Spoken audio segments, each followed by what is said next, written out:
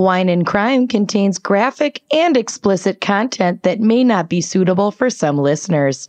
Listener discretion is advised.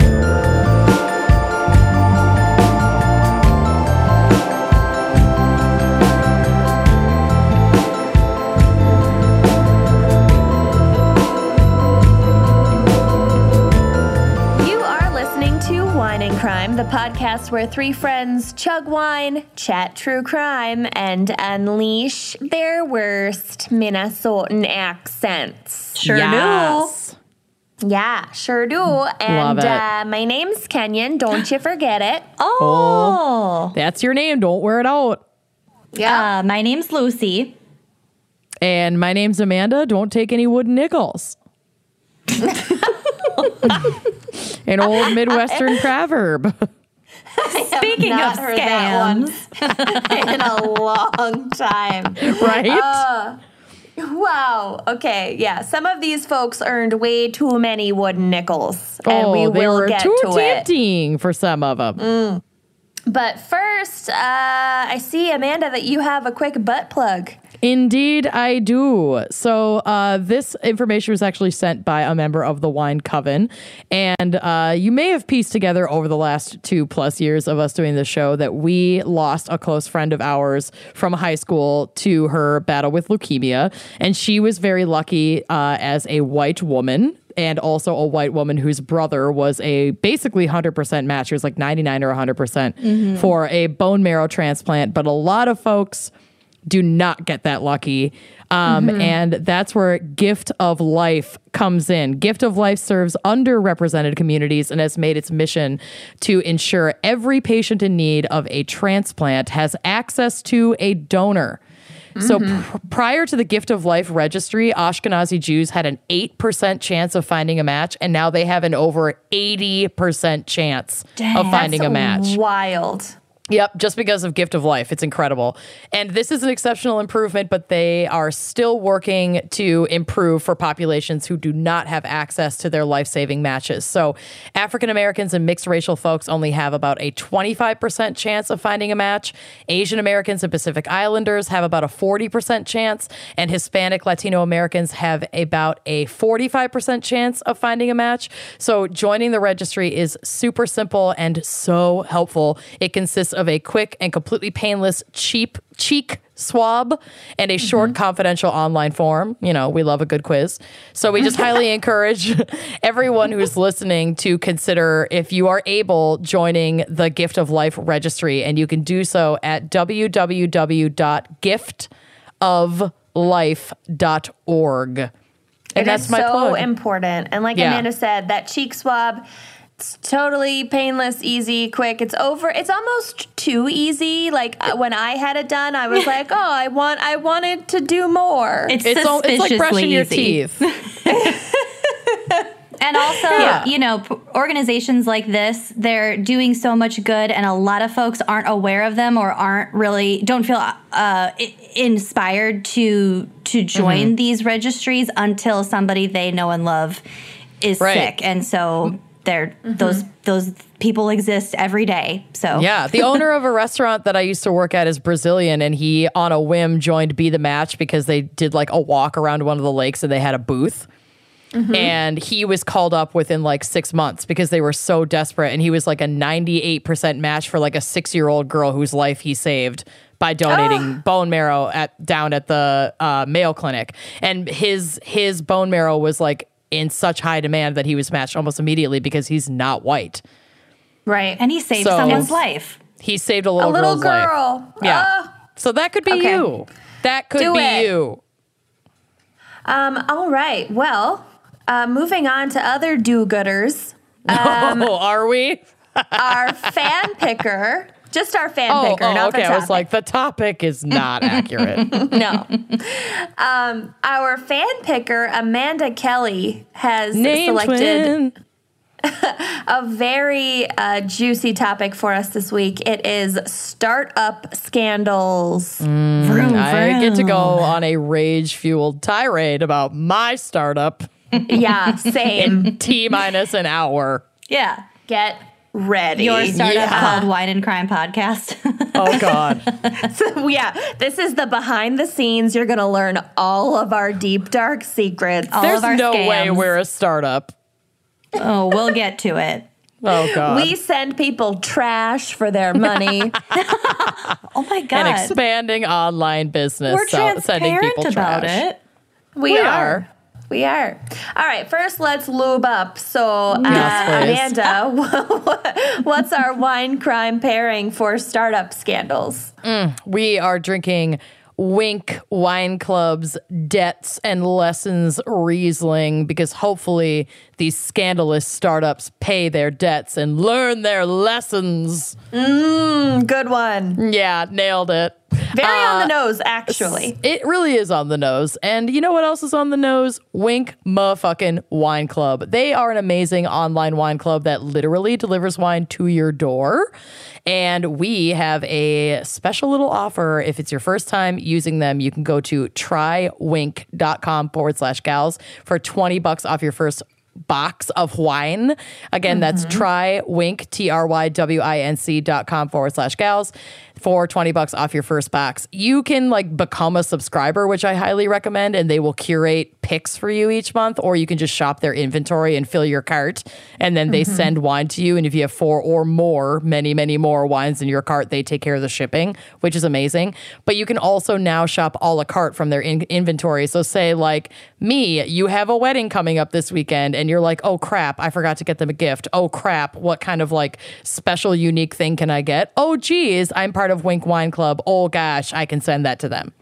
Gosh. It also makes an Oh, amazing. geez. Oh crap! It also makes an amazing wedding gift. If you're not interested in it for you, get a subscription for someone who's just gotten married or someone who's finally had that baby that's been sitting in there for 9 friggin' months. Yeah, now they can finally drink. It's a great. Yeah, the gift subscriptions are awesome. I have given them for multiple holidays to friends and family, and It's awesome. they're a hit.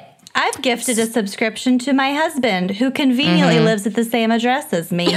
Okay, startup scandals. Here we go. But as a subscriber, you can also gift a box of wine to people along throughout your subscription. It's super cool. So I've done that for my mom and my sister, and it's really fun. It's but we love great. it. So trywinc.com/gals, $20 off your first box. So we have had Debts and Lessons Riesling before, but not this vintage. So this is fun. This is the 2018 Debts and Lessons Riesling, which hails from Monterey, California. And this is a very, very light wine with a very low ABV at only 10.5%. So tip them back. Perfect Drink for the up. morning. Yeah, you need 4 bottles of this to get through 1 bottle, So just fill your cart, get $20 off. It has tasting notes of green apple, honeysuckle, and lemon rind. It's balanced by a nice, smooth minerality and that dry finish.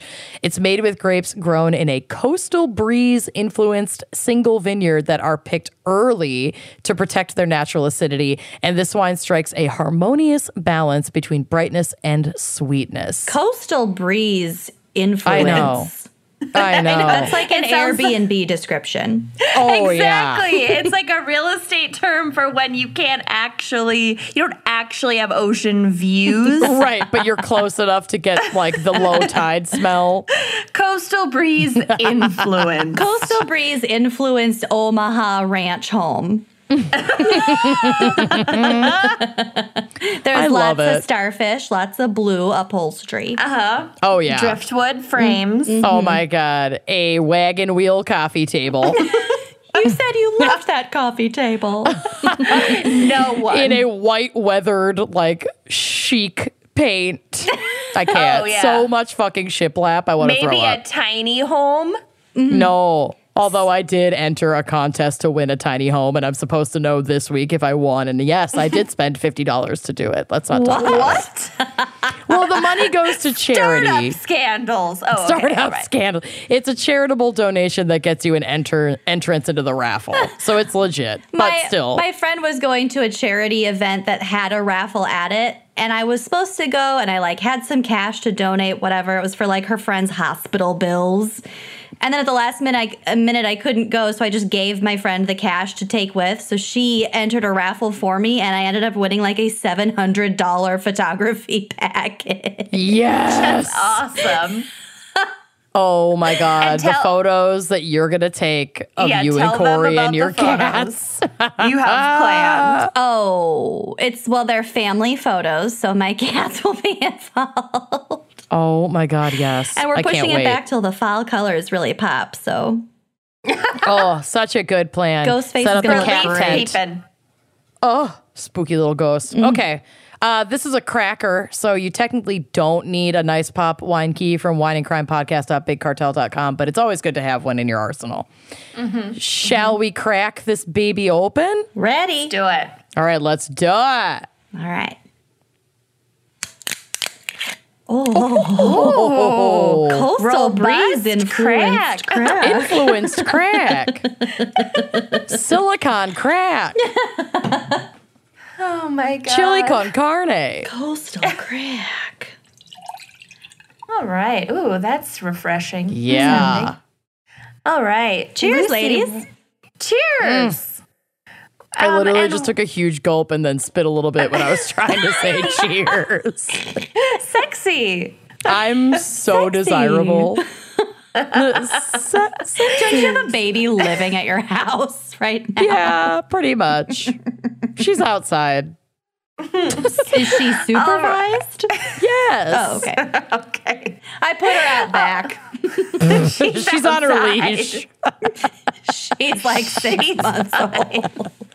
She's fine. She's on her leash. I put out a water bowl. She's one. She's got this. Oh my God. All right. On that note, Lucy, what is our background and psych for startup scandals? All right. So let's start with the definition of a startup. And this definition sort of depends on who's defining it. So abstractly, quote, a startup is a company working to solve a problem where the solution is not obvious and success is not guaranteed, says Neil Blumenthal, co-founder and co-CEO of Warby Parker. Ever heard of it? Oh. Nice. I ordered some prescription sunglasses yesterday. I can't wait. Yes, I need new to get ones. some night driving glasses. Right? Oh, I my can't Lord. drive at night. I'm 32. Yo. Yeah. And no, yet you really do can't. drive at night. Yeah. Please stop. You have to drive at night. Do you? I Get don't. a lift. But like at night when it's raining and there's like construction around, oh my God. Oh, yeah.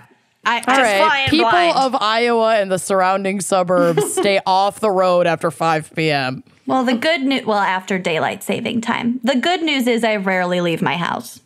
Thank Yeah. God. Yep. Okay, so that is one definition. More douchily, some might describe startups as a culture and mentality of innovation and positive change. Ick. Yeah. Adora Head up. Chung, co-founder and CEO of Homejoy, says, quote, startup is a state of mind. It's when people join your company and are still making the explicit decision to forego stability in exchange for the promise of tremendous growth and the excitement of making immediate impact. Yeah. So, wine and crime, not a startup. I forced both of you into this bad boy, and you both were like, cute. Cute. And there was no stability. Still isn't. Yeah.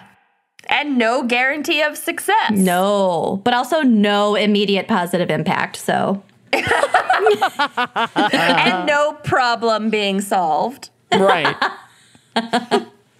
creating The more lack of problems content problem. every week. Okay.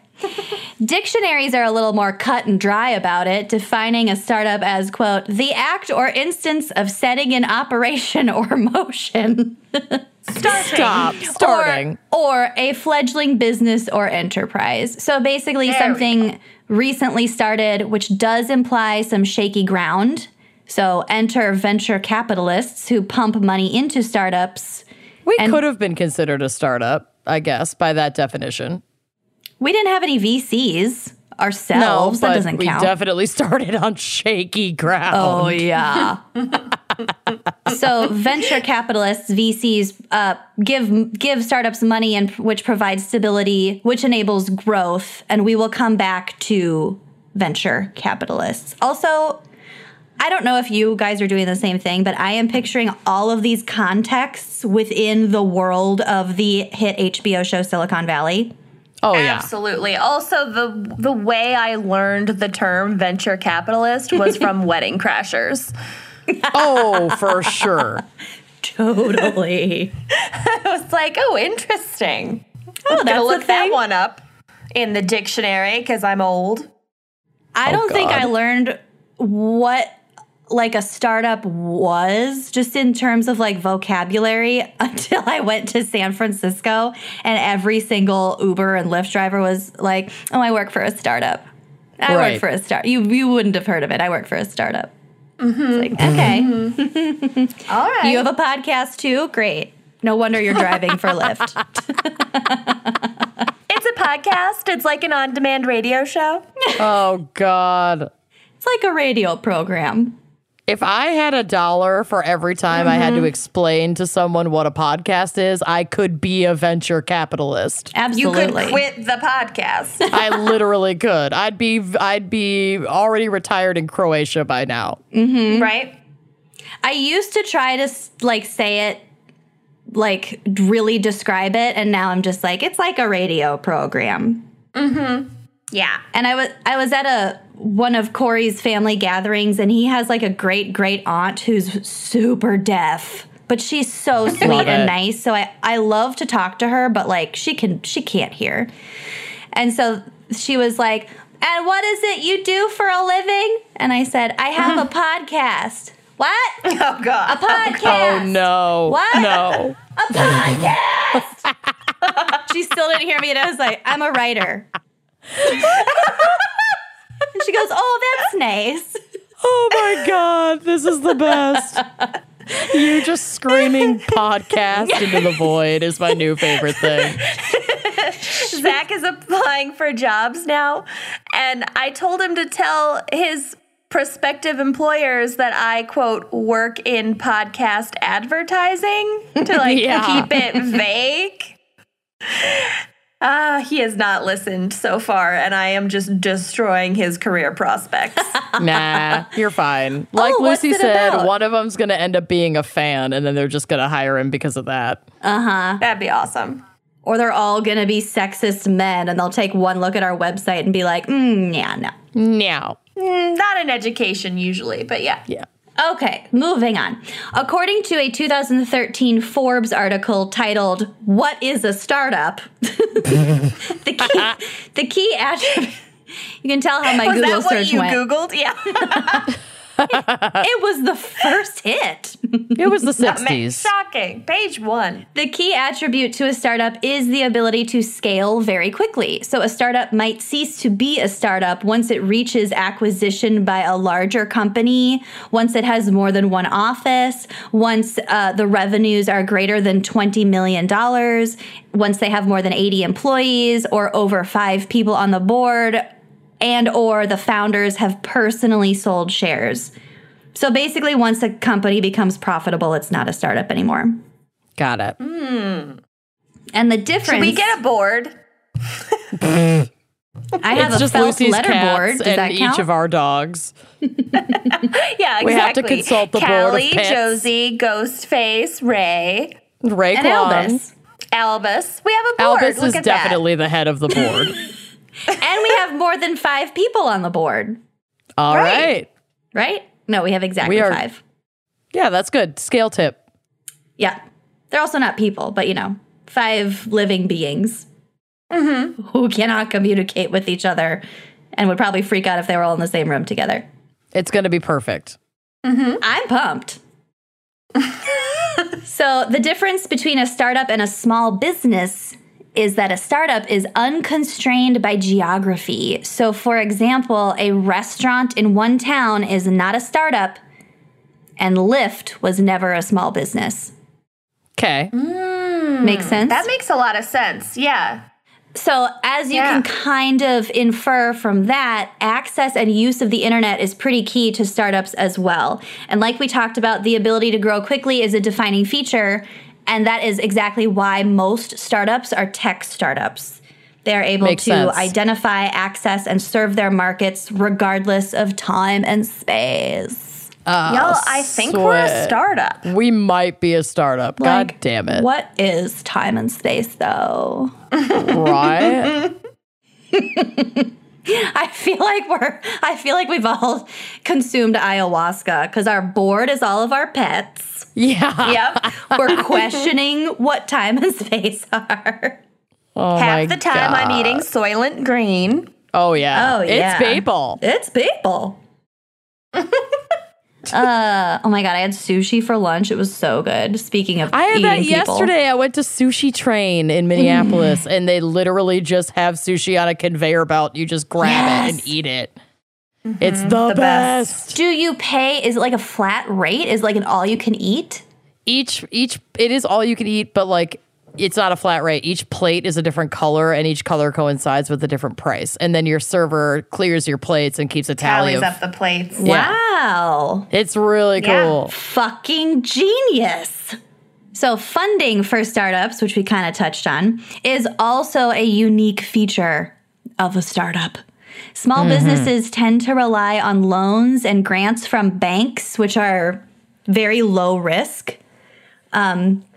But startups rely heavily on angel investors and venture capitalists, VCs, who understand the risks associated with investing and who are able to balance those risks with potential rewards. I'm still waiting for my eccentric billionaire that will fund my absolutely asinine and insane ideas. Yeah. Where are you, Your wall Daddy of Warbucks? skulls. Yeah. You need to like purchase a home so that you can paint your entire living room black so the skulls really just pop. You're absolutely correct, and this will be happening. I'll be your angel investor. Yes. Okay, so VCs also tend to take a little more control over their investments in the form of anything from giving advice to getting a seat on the board to becoming a cat and earning a seat on our board. Yes. A cat with a wig. Yes. Duh. And a lot of cash. Cash cat. Cash cat. A cash cow. I'd let a cow on the board. Okay. VCs also depend on a solid exit strategy before investing. So that is a plan for your revenue stream to pay back your investors, you being a starter. Right. A plan to pay back your investors, a plan for, say, an IPO rather than relying on a buyout. Just some sort of rational exit strategy in case shit doesn't work out. Totes. That you're not left with, like, crumbs.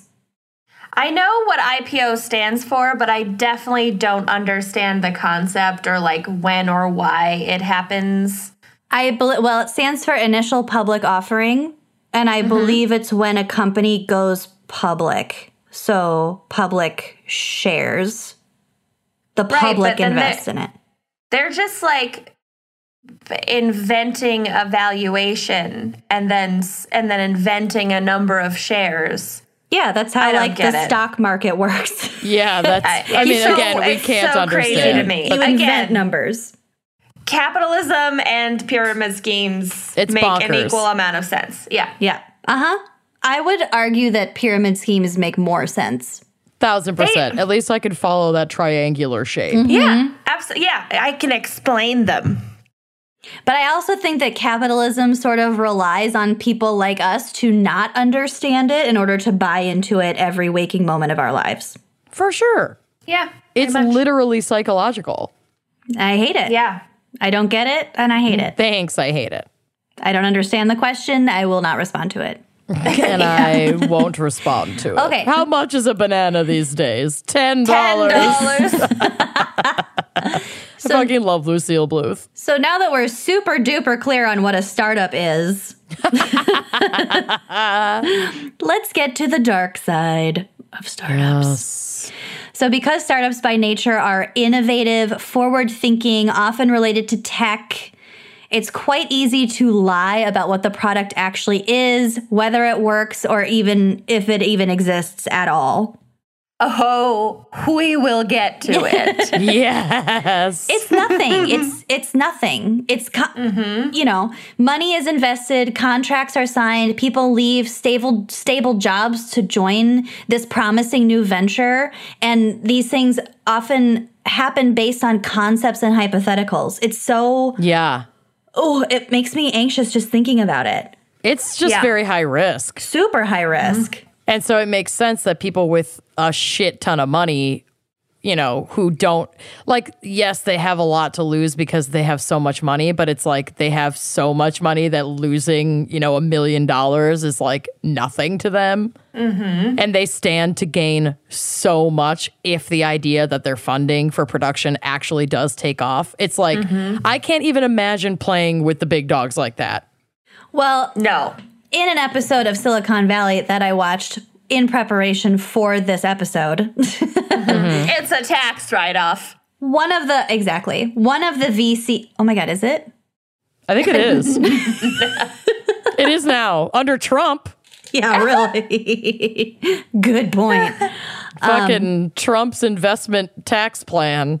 Speaking of HBO and Trump, Succession. Okay. So good. But there's a scene when one of Pied Piper's VCs, can't remember his name, so bad with TV names, like has a bunch of Bitcoin on a thumb drive, and he accidentally threw it Fucking away. Bitcoin. So he like hired a team of people to dig through this landfill to try to find the thumb drive.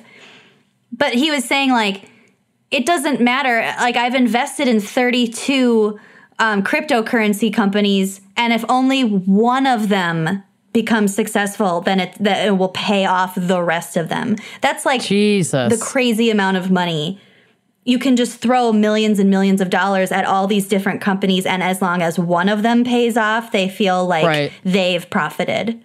It's wild. It's great. It's so wild. I can't. Well, enjoy hearing about that, because we will never have that kind of money. No, Oh my God. When we started this podcast, we each invested $150, and it was like that was a painful. lot.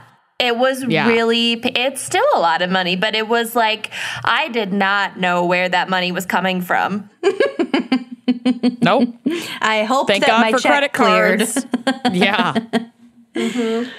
Okay, so speaking of paying money that you don't have, image is extremely important in startup land. And for our purposes, we're just going to go ahead and refer to startup land as Silicon Valley. Got it. Most startups rely on VC money. So the way that you present yourself, your resume, all of your associations, all those things play a huge role in finding funding for your company, because you're literally just smoozing with rich people at, like, you know, networking events and hoping that one of them wants to give you money. Right. Hoping you can sell your innovation like well enough to get them to invest fucking millions in your idea that isn't even a fucking product yet. Yeah. Yeah. So you gotta look good. I listened to this podcast called How I Built This. I think with Guy Raz. I love Guy Raz.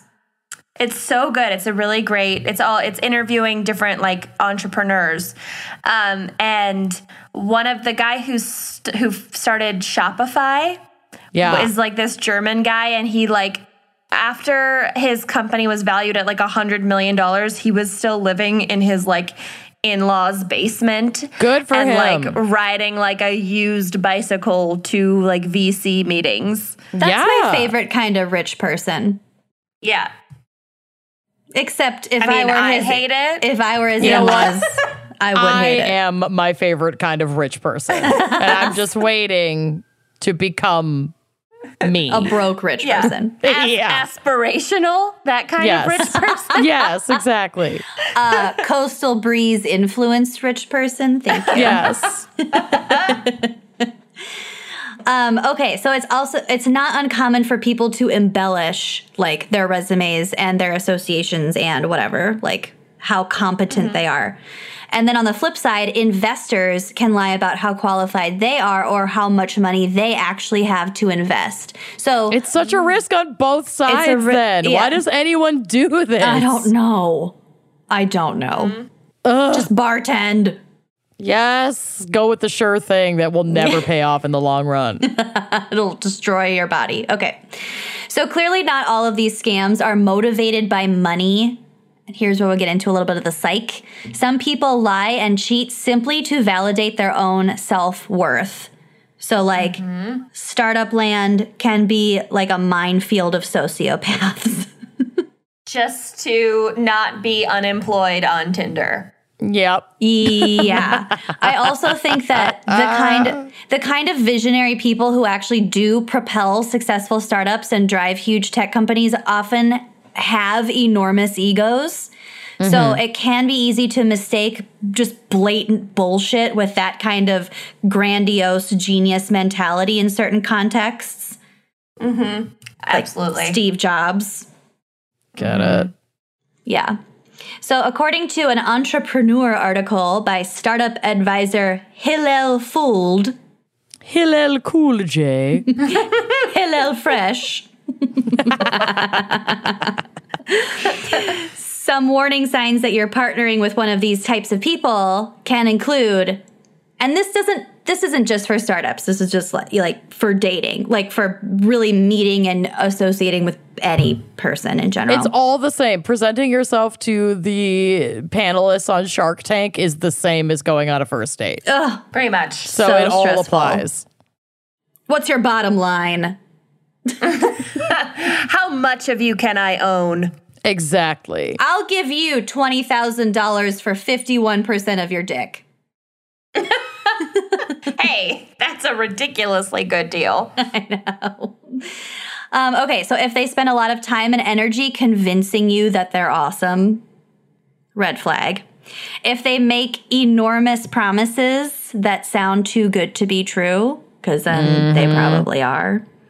If they are super salesperson-y, so like if they're really charismatic, persuasive, charming, if like everything that comes out of their mouth and the way that they say it and like body language and all that stuff just is too charming.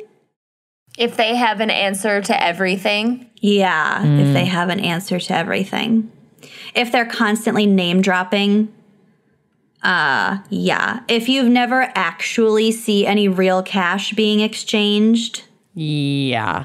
I mean, anyone can talk about being rich, obviously, this entire episode so far. That doesn't mean that they actually have any money. If their excuses for a lack of employees, a late paycheck, or no actual product, etc., are like illogical, because companies, every company hits a stumbling block. If there's like a late paycheck, that can happen in the most legitimate of companies, especially when they're just starting. Yeah. But if these things happen consistently and this person's excuses for them just do not sound logical, then they're probably hugely full of shit. Yeah, and like a lot of deflection, like, oh, don't worry about that, or I'm taking care of it, or blah, blah, blah. Yep. Like those are not good things to hear when you ask a very specific direct question with like, especially if there's like a figure attached to that question. Oh, we will get, in my case, there is an epic answer to a yes or no question. Oh, thank God. Yeah. It's so good. It's like my favorite. Oh my God. Okay, so last red flag. Like IPOs, I don't fully understand this, but I did read about this in a couple different places, so I'm just throwing it out there. Be wary of offers for self-directed IRAs, which is like a retirement account. Or screaming the word IRA at yourself. Yeah. Into Ira, a mirror. what are you thinking? Ira, a podcast is a radio show. A free radio show. I wonder how many times she's making a podcast. I wonder how many times Ira Glass has had to explain what a podcast is in his life. Oh. God bless. I love it. It's like, he did like the first podcast. It's Truly. so good. Okay, so self-directed IRAs can be used to cover up fishy activity with vague incentives like real estate deals, mortgages, partnerships, IPs, lower tax rates, etc. Again, this is a bunch of shit I'm not smart enough to understand, but like they can be used as sort of a smokescreen, as something to hide investments from the employees and therefore like the investors. So like I'm picturing like, we can't pay you that much, but we can give you this much in stock options and blah, blah, blah, which is fucking meaningless if the company doesn't actually have a viable product. right, and I think that's not uncommon, that specific example that you just gave. But if it's specifically a self-directed IRA, which is one of their big selling points, then that's the shakiest example. Because a lot of people move jobs and trade jobs because they might have less cash but more stock options. That's like a thing. Yeah. Okay, I don't know anything. Correct. Yes. I don't know. I also don't know anything. I'm just sitting here thinking like, yeah, I'm following this. What's stock? Don't email us. Never. So if you think you might... I'm going to email us. So if you think you might be involved in a scam, a startup scam, you should confront the person, but you should not wait and see if things ever pan out, because chances are if they lied about some details, they've lied about most, if not all of the details. And in order to avoid this issue in the first place, just make sure to do your fucking research. Follow up with that list of references, Google everyone's names, like extensively, verify work histories, all that. And then when it comes to your own product, make sure that it is clearly defined and viable and that you have all the receipts to back it up. Yeah. Keep the receipts. Know your shit. Know your numbers. Act like you're going on Shark Tank every day, but don't, because that's really stressful. Because every day is a Shark Tank. You're the tank. Dun, dun, dun, dun. I just said that so aggressively, I farted. Right at tank. Oh, God, I just farted again. I need to stop. Thank God I have my candle lit Shark from Tank. my cause box. Tank. The fart tank. Okay, be careful. On that note, should we hear a word from our sponsors who are viable startups, probably most of them? As far as we know. Life can be stressful, obviously. You don't say. Between work, family, babysitting, podcasting, and everything in between, it's not always easy to find time for yourself, and that's why we love Talkspace. Yeah. Talkspace Online Therapy makes taking care of your mental health more affordable and convenient than ever before. You simply provide your preferences for therapy, and Talkspace will match with one of 5,000 plus therapists the very same day. This is like the fact that they can match you with a therapist the same day that can meet your specific needs. Because everybody has different needs. Like, I needed someone to help with mild depression and generalized anxiety disorder. But I know that I have friends who use it who need it for all kinds of different issues, because we're all different. We're all unique, beautiful butterflies. And to be able to get matched with a network that big the same day can honestly be life-saving, which is something really amazing that I don't feel like we talk about enough when we talk about Talkspace. It's unbelievable. Talkspace is like the Amazon Prime of therapy. Yeah, but like ethical. So you can send your therapist unlimited text, audio, picture, or video messages from anywhere at any time. That's another thing I really love about it, is that I don't have to wait until I'm in crisis to start opening up about what's going on in my life. And we don't want you to wait either. So Lucy, tell them how to get hooked up with Talkspace. I'd be happy to. Yes. Talkspace has more than 5,000 licensed therapists who are experienced in addressing the challenges we all face. So to match with your perfect therapist for a fraction of the price of traditional therapy, go to Talkspace.com. Make sure to use that code GALS to get $65 off your first month and to show your support for this show. Again, that is Talkspace.com and use that promo code GALS. Treat your brain. Treat it. What if you could use one program for all your health and like nutrition and like getting in shape needs? No more hunting for training apps or workouts or calorie trackers, which are just the bane of my existence. Yeah. As a type 1 diabetic, I have to do enough counting every time I eat. I hate calorie trackers. I hate meal plans. I don't want to do it. And plus, you can add a goal specialist and a community of members to keep you motivated and accountable. It's like a workout bestie all in one place. And yes, we're talking about Noom. Ugh, I love Noom. It really does consolidate the dozens of apps that I have on my phone for like various health tracking mechanisms. It's incredible. Noom is a habit-changing solution that helps users learn to develop a new relationship with food through personalized courses. They teach you. They've got fun animations. It's a way to learn about your health and your body and different maybe methods and systems that will work for you specifically. There's no shame. Oh, yeah. There's no pressure, obligation. No food is good or bad or off limits. Noom teaches moderation and can be used in conjunction with many pre-existing popular diets if you want. Plus, you got a goal specialist. I chatted with my goal specialist once and was like, you know what? I'm just never hungry in the morning. Yeah, Do I me too. have to eat breakfast? And she was like, no, you don't. Why don't you try intermittent fasting? That might be the thing for you, which is when you don't eat or when you only eat between like noon and 8 p.m., you don't feel bloated, you give your body time to digest. That worked for me, and I've lost like 8 pounds. I love it. Not that that's the most important thing. I feel better. I have got more energy. I just feel better. That is so awesome. I love Noom. I'm obsessed. And you don't have to change it all in one day. Small steps make big progress. So sign up for your trial today at Noom. That's Noom.com/gals. What do you have to lose? Visit Noom.com/gals to start your trial today. One more time, that's Noom.com/gals. The last weight loss program you'll ever need.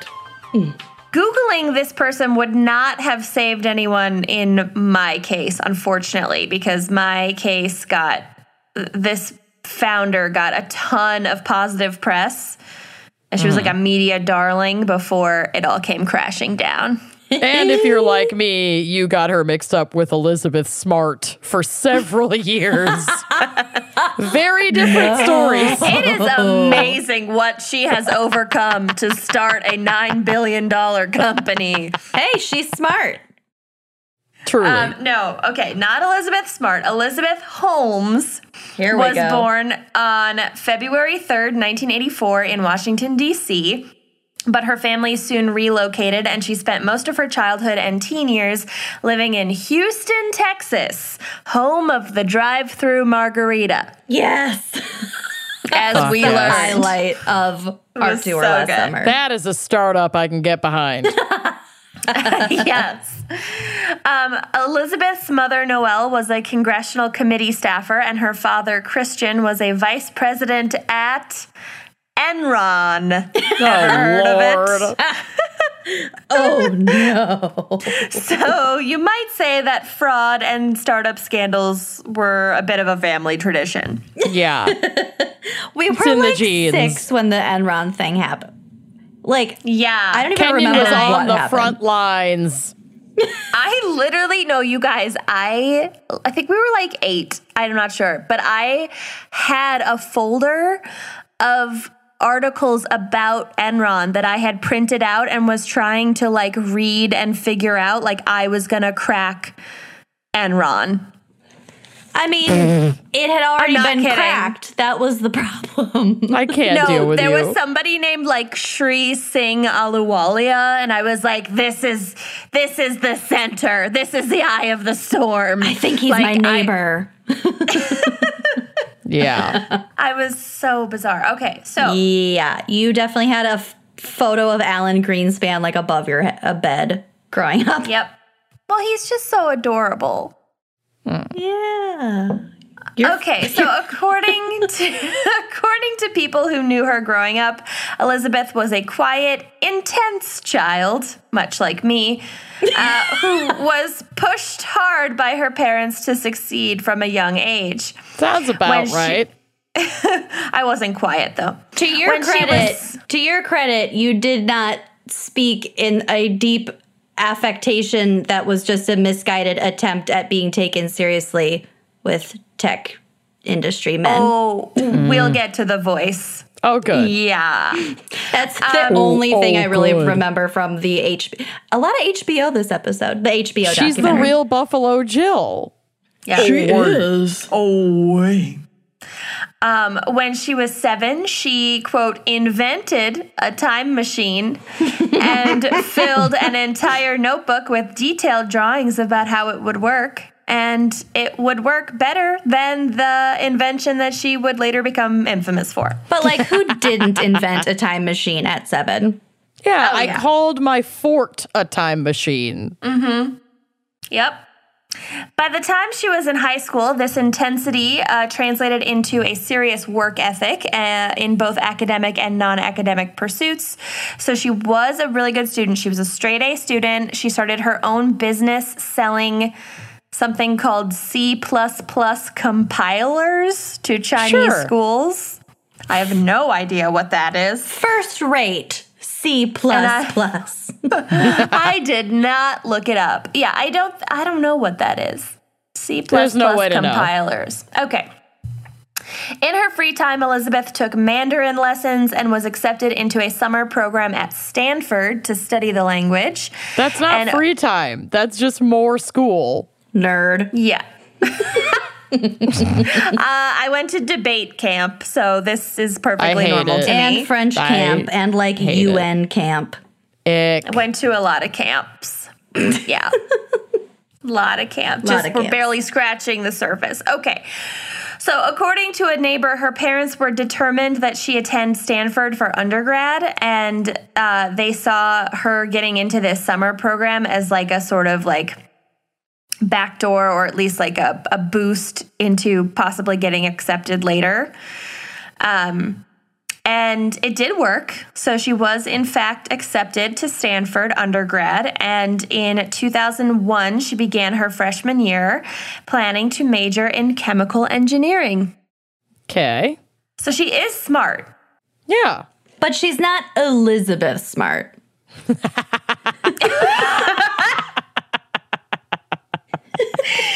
Correct. She is not Elizabeth Smart.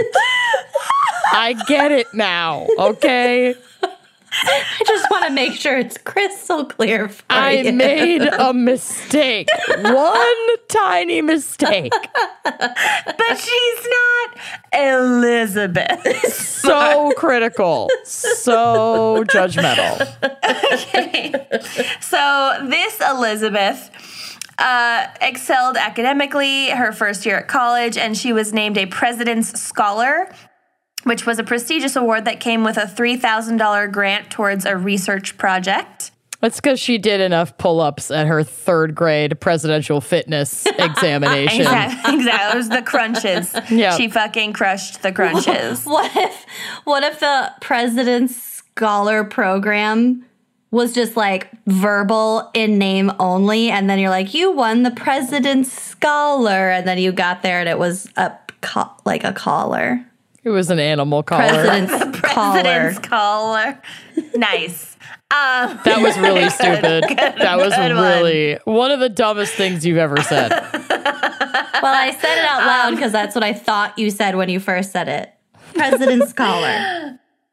I won some award senior year at college, and it was a quote scholarship. I was so excited. And then the check was for $5. How? What? That's fucked up. I'm not kidding. It was like some like $75 award, but then they like split it amongst a bunch of people. I was like, pardon? So you can get like 2/3 of a breakfast at the dining hall. Maybe. Yeah. I could maybe get a coffee and like a cookie, not even a muffin. Yeah. It was your great. cookie. They should have just handed out cookies. That would have been better, this isn't honestly. even a muffin. Okay. But by sophomore year, young Elizabeth was restless and feeling the pressure of that uniquely Silicon Valley idea that success doesn't mean excelling at a fucking Ivy League school. It actually means dropping out to found a $1 billion startup. Bad idea. Or a moderately successful podcast. Nailed it. Okay, so rather than stemming from a place of wanting to help people or like improve medical outcomes, Elizabeth started her company because she wanted to be the next Steve Jobs or Mark Zuckerberg. Ew. And in this vein, she soon came up with the idea that she believed would be her ticket out of mundane, upper middle class life. How boring. There's like nothing to do with that much money. So, what are we supposed to do? Just travel and go to Ivy League schools and ski? She's sick of having to pay to park her helicopter on the Why don't I have Stanford a campus. G5 yet? I'm sick of borrowing one. I want my own helicopter, and I want it now. Daddy!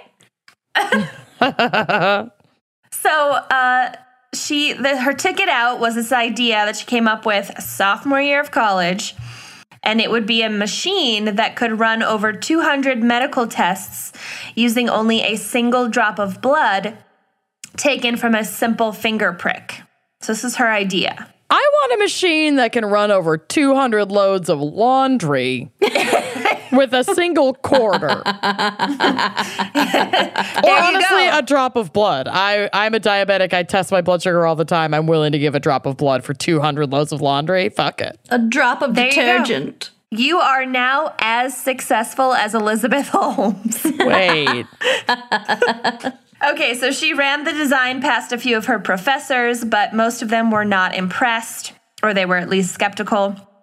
Phyllis Gardner, a professor of medicine at Stanford, remembers telling her, "I don't think your idea is going to work." This is a bad idea, and you should feel bad. Go away. Phyllis several seats. is not having it. I love Phyllis. Always trust a Phyllis. I'm having a hard time understanding you when you use that tone. All right, one professor, though, Channing Robertson. Channing Tatum Robertson. Stalker Channing Tatum Robertson. Channing Tatum. Also follow Dillystrations on Instagram. What a terrible mashup. I love this mashup. Stalkered Channing I mean, I'm trying to picture it. It is horrific. I'm picturing it as like Stalker Channing from Grease. Practical Magic. No, from Practical Magic mashed with Channing Tatum from Magic Mike. Practical Magic Mike. Practical Magic Mike. God. Write it down. Oh my God. I'm writing it down. Dilly! Oh my God. Practical. It could be a twofer because it's like the same theme. I love it so much. Practical Magic Mike and Fewer Stalker zombies, though, Channing in Tatum. Magic Mike. Oh, Okay. I'm dying. Okay, continue. So, That's this my startup professor, idea. Stalker Channing Tatum Robertson, told her that the idea had potential and agreed to come on the board as the first board member of her new company. So she has one professor that's going to help out. Okay. And so at 19, Elizabeth dropped out of Stanford to focus full-time on her blood testing startup. Oh, no. The company was originally named Real Time Cures, And this is so good. Supposedly, an early run of paychecks had typos on them, which made the paycheck read real-time curses. You're cursed. Practical magic, Mike. You've done it again. I love it so much. Real-time curses. We will Now get you your that's a curses startup. double quick. Oh my God. So she soon changed the name to Theranos, which is a portmanteau of therapy and diagnose. Sounds like a fucking planet adjacent to Pluto. Or Amanda, you're a nerd. What's the comic? What's the comic book? Or Thanos, yeah. From Marvel. Yeah. He wants to wipe out half of the population, which every a single day that I finger prick. live, I become more aligned with the thoughts of Thanos. With a single prick. Yeah. Yes. Be great. Okay, so also around this time, Elizabeth developed a Steve Jobs obsession that led her to not only emulate him in dropping out of college, but also in fashion as well. No turtlenecks. Not something you need to emulate. Exactly. There's so much about Steve Jobs you could emulate, but fashion does not need to be one of them. Like having a real viable idea, that would be a good place to start. Being like a visionary genius, yeah. So black turtlenecks, as they had been for Jobs, became a sort of uniform for Elizabeth. Ick. And she even referred to her blood testing machine, which she had named the Edison after Thomas Edison. The Lisa. She called it the iPod of healthcare. Oh, No. for fuck's sake. No. Which is better than the Uber of healthcare, but... Yeah. As a VC myself, if I saw somebody just ripping off blatantly another super successful tech company, that just seems so transparent and stupid. I would feel like... So I have a personal issue with books that are like the blank blank's daughter. You know, like the clockmaker's daughter. Yeah. The lighthouse keeper's wife. It's because The there was coal miner's daughter. There was one successful book with that naming convention, and they're just beating it to death. There are so many. It's unbearable. Just the sheer weight of books with that. I hate it so much. It is probably my number one pet peeve. But they do that with jacket cover, like illustration and design as well. Like that book, what's it called? Like You Are a Badass. That's just big letters on one color. Yeah. The Art of Not Giving a Fuck. Yeah, I see that in every airport. Those books with that design, it's the same thing. Or like any design. I just have a personal issue with the blank blank's daughter. Like it's so annoying. I hate it so much. It's very specific thing. Okay. Yeah. So I feel like this is that, but for venture capitalists. Great. The blank of blank. Yeah. Okay, so this is also probably when she began consistently using a new affect, a distinctively deep Buffalo Jill. voice. This is what I'm here for. It's China. If this were her real voice, I wouldn't feel good about making fun of it, but it's super not her real voice, and she's doing it for a super specific, stupid reason. Yeah, she turned out to be a lying bitch who's like stole money, so fuck you. Right. Elizabeth's high school classmates claim that she did not speak like this when they knew her 2 years prior. Yeah. And Theranos employees would later say that her voice became higher when she'd been drinking or when she got upset or when she got off the phone with her mom, like me. Oh. I made up that last part, but you can assume. It's probably true. Yeah. And there was no record of like larynx surgery in that time. No. Or like a heavy smoking habit. Maybe she got shot in the throat by a dart. That's how I explained my voice. Became AI and attacked her. Well, it is AI and it became self-aware. Oh. Yeah. Read a movie. God. Read a movie. Yes. Okay, so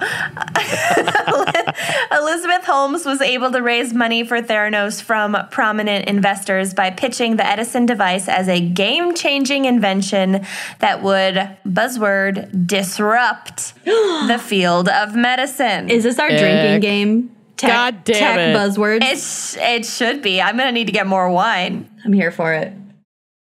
All right, disrupt, drink. God damn it. I'm going to get heartburn. Making the unpleasant but necessary procedure of drawing numerous vials of blood to run tests completely obsolete. Stop. Oh, God. You planned this. I'm going to be wasted. Thank God this wine's only 10.5%. By 2010, she had raised a staggering $92 million in venture capitalist funds. No. Yep. Holy shit. No. Yep. Which she took on the totes not sketchy at all condition that she not have to reveal anything about how the company's proprietary technology actually worked. Stop. And people were like, okay, here's all the money. Yeah, And we trust you. And a self-directed IRA. Yeah, here's $92 million. We don't need to know that your tech actually works. And you're not allowed to ask me about my voice. It's wild to me that, like, well, at least from what I remember of the documentary, they didn't even have to prove, like, apart from just explaining how that proprietary technology works, they never had to prove. It was literally just an idea. Right. Yeah, she could barely explain it, too, which we will get to. So Elizabeth had also been dating Sunny Balwani, a man that she met when she was still in high school during that Stanford summer Mandarin program. And he High was school sweethearts never work out. Well, he was not a high school sweetheart, technically, Whatever. because he was a casual 20 years older than her. Oh, okay, ick. Never mind. Sorry about it. Favorite thing. So she was a high school sweetheart, and he was a predator. I'm here for it. Oh, God. Yeah, and I don't give a shit about age differences later on, but if one person is still in high school, get the fuck out. 100%. Okay, That's some so fucking again, R. Kelly shit. it's just whatever. So, okay, again, in a totally reasonable and not at all erratic choice, she made her boyfriend president and COO of Theranos. Should have chosen one of her pets. Not fishy at all. That's your first mistake, Elizabeth. Not so smart. If you don't fully staff your board with animals, you've already What are you fucked even up. doing? You've Already lost. Yeah. All right. So soon the company was valued at $9 billion. How? Who makes up these valuations? That's an God. honest question. Who the I fuck? don't understand. All right. I don't know. I don't get it. And Holmes was the world's youngest female self-made billionaire because, again, this was pre-Kylie Jenner and her lip kits, which changed the face of the world. Speaking of a single prick. Lip prick, lip kits. Lip prick. Kylie Jenner's lip prick, lip kits. Oh my God. What if you could be super fashionable all through New York Fashion Week and also be tested for 200 diseases at the same time? Instant curse. Well, Kylie Jenner's lip kits would be equally as effective as these finger pricks as So that not Edison device More in so. testing for diseases. Yeah, More more so so. because they exist. Good God. Yeah. So the media is completely enamored of Elizabeth. She appeared on the cover of magazines like Fortune and Forbes. She was profiled in the New Yorker, and she was invited to speak on a panel with Bill Clinton, which I'm sure he loved. Gross. But the true high point for Theranos came in 2013 when the company began securing outside partnerships, most significantly with Walgreens, which agreed to use Elizabeth's technology to open testing centers in their stores nationwide. Oh, shit. That's a big investment. Yeah, that was a big fucking leap, Walgreens. Also, a lot of people rely on stores like Walgreens for like important medical stuff. Yeah. Because you're being more shots. specific. There's like blood pressure monitoring and like minute clinics and stuff there. Oh, for at sure. Walgreens, Yeah. for and sure. they're everywhere. They're in every. They're everywhere and they're easy to access. And like, I totally understand why Walgreens, assuming that this was a viable idea, which if it were worth $9 billion, I would assume the same thing, would be like, yeah, we want to get in on the ground floor and have this exclusive to our stores. Because if it were real, that'd be amazing. fucking huge for them. Right. Every single Walgreens, though, like right off the bat, it was just like, Jesus. Yeah. Yeah. Well, Elizabeth was doing some shady stuff behind the scenes to prevent partners from realizing that the tech didn't work. Right. Internally, things are not going so well. Elizabeth's lack of experience had become obvious to many of her employees, and Sonny, her boyfriend, was viewed as a bully who tracked employees' whereabouts and berated them for not working long or hard enough. Okay. How dare you not work hard enough at this thing that no one can make? At this thing that I got the job of COO with the only qualifications being I'm fucking the founder and I speak Mandarin. I mean, those are more qualifications than I personally have. I'm not fucking her and I don't speak Mandarin. Right. You could easily fuck her, though. Probably. Could not easily speak Mandarin, though. Mandarin's hard. But in truth, the problem was not that people weren't working long or hard enough, but that Elizabeth's invention simply didn't work. Yeah. And rather than admitting this, she doubled down on the secrecy and denial, continuing to insist that her machine, her Edison, was perfect. Oh, God. She's obsessed.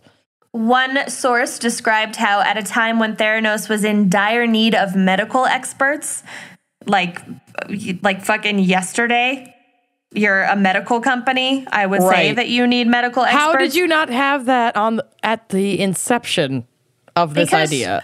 Well, because she was hiring her boyfriend and her younger brother, Christian Jr., who had just graduated from Duke undergrad and had zero medical knowledge. With a degree in Frisbee golf. Sports therapy. Yeah, he minored in frolf. Streaking. Double majored in beer and pong. Yes. Yeah. In turn, this is maybe my favorite part. In turn, Christian recruited several of his equally inexperienced frat brothers to work for the company as well. Literal frat brothers. Oh my God. I can imagine their office was one of those like virtual golf setups. With Everyone's like a ping wearing pong table. vineyard vines, uniforms.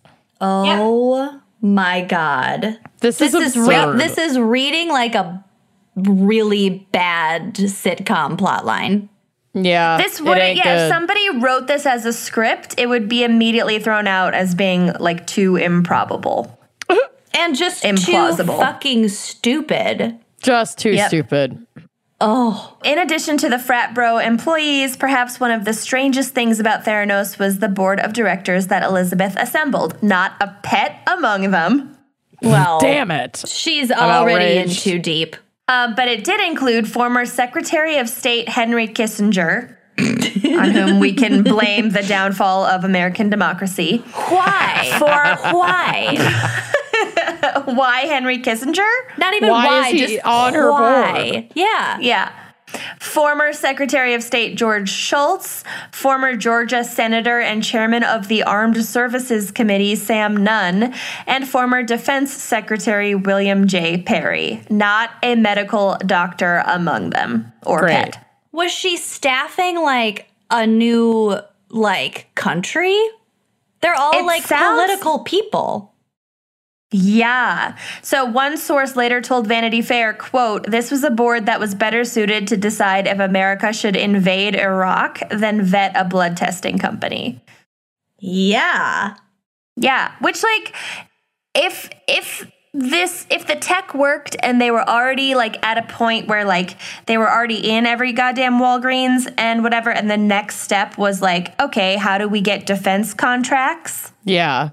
I could see having 2 of these people on the board. Sure. Even that wouldn't be the board of fucking directors. That would be like a subcommittee. Yeah. That's wild. Meanwhile, Elizabeth, this part's great. Elizabeth also hired bodyguards to drive her everywhere she went. She'd been given the security code name Eagle One. No! She gave herself the security code name. Gave herself the moniker Eagle One and had bulletproof glass installed in her office. This bitch is so extra, I can't even. Dang. She's like a paranoid egomaniac. Wow. Yeah. This is exciting. Like not even, like Bill Gates doesn't have bulletproof glass on his windows. I'm guessing. I don't know. He hasn't called me in a while. Yeah, I'm like, Doesn't he live on Mars? I don't know. Okay. But bullets like I'm don't guessing. even travel through space air. Bill Gates is immortal. So, okay. Theranos, despite Elizabeth's shadiness, nepotism, and needless turtlenecks, was actually employing several legit scientists, and Ian Gibbons was one of them. Okay, so now we're getting into like the tech. Finally, real science. Sort of. Attempts at it. Gibbons was actually the chief scientist at Theranos. He's a legit scientist. He was a British biochemist who had experience researching systems to handle and process small quantities of fluids. Okay, so that makes sense. Yeah, oh yeah. There's one piece of the puzzle that falls in place. For a while. So, working with the other Theranos scientists, he produced 23 patents, and Elizabeth is listed as a co-inventor on 19 of those patents. But, like, it's safe to assume that she had fucking nothing to do with it because she's not a scientist. No, she has 2 years of undergrad science classes under her belt. She's not even a science minor. No. Oh my God. Ideation does not a scientist make you. It's crazy. Delirium. God. I've had fever dreams that are more detailed with bigger concepts than this bitch. And Go out to San Francisco and start pitching them. I probably could have gotten farther than she did. Jesus. Mm-hmm.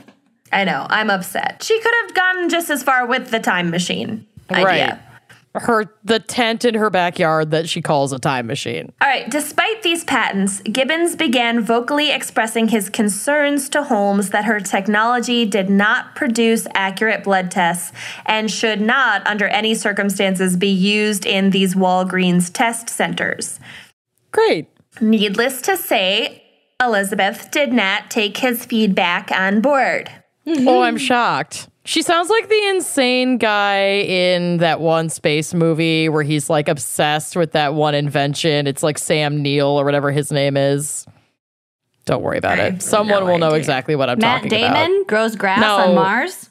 No, it's like Stargate or some shit. It's not Stargate, but Sam Neill space movie. Star Wars. No. Star Trek.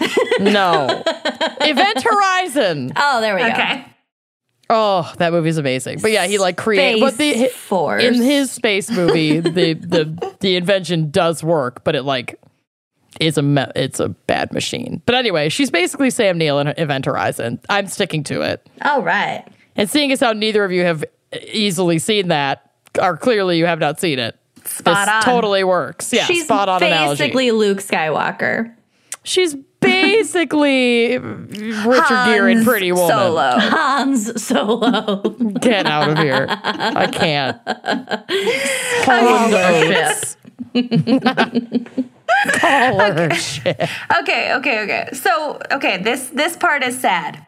So this Ian Gibbons guy, real legit scientist, is trying internally to be like, slow the fuck down. You can't roll this out. It doesn't work. And she's not listening to him, and it's rolling out to Walgreens centers.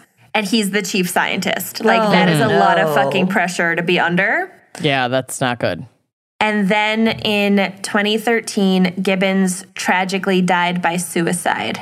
No. Oh, no. Yes. So we don't know if it's related, but his history of, mental health or what else was going on in his life. But like the pressure that he was under was fucking serious. Couldn't have helped. Yeah. Could not have helped. According to his widow, when she notified Theranos of his death, and he's the chief scientist, the only response she received was from the company's lawyer requesting that she return his company laptop along with any confidential documents still in his possession. What? Oh, such kind condolences. Fuck you. Not a fruit basket.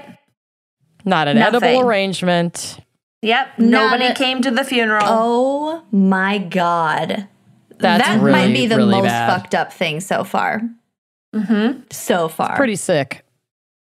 The beginning of the end for Elizabeth came when a journalist named John Carreyrou read the New Yorker profile of her, and rather than being impressed by this young woman who was single-handedly disrupting the field of medicine, Fuck. he instead became deeply suspicious. So he's like the only person that can see that the emperor is not wearing clothes. He thought Holmes came off as secretive and evasive, traits that didn't really make sense for someone who should be well-versed in every detail of the medical technology she had purportedly invented. For example, when the New Yorker journalist asked for clarification about how the blood tests worked, Elizabeth responded thus, quote, "A chemistry is performed so that so that a chemical reaction occurs and generates a signal from the chemical interaction with the sample, which is translated into a result, which is then reviewed by certified laboratory personnel." Chemistry is performed. No. Yeah. There's a chemical reaction and an interaction reaction, and it's a chemistry is performed. It's fine. It's a chemistry. And this was a prepared response? I don't know if it was a prepared response. Oh my God. Well, that response should have been prepared on a myriad of other occasions. So I'm just going to go with can't.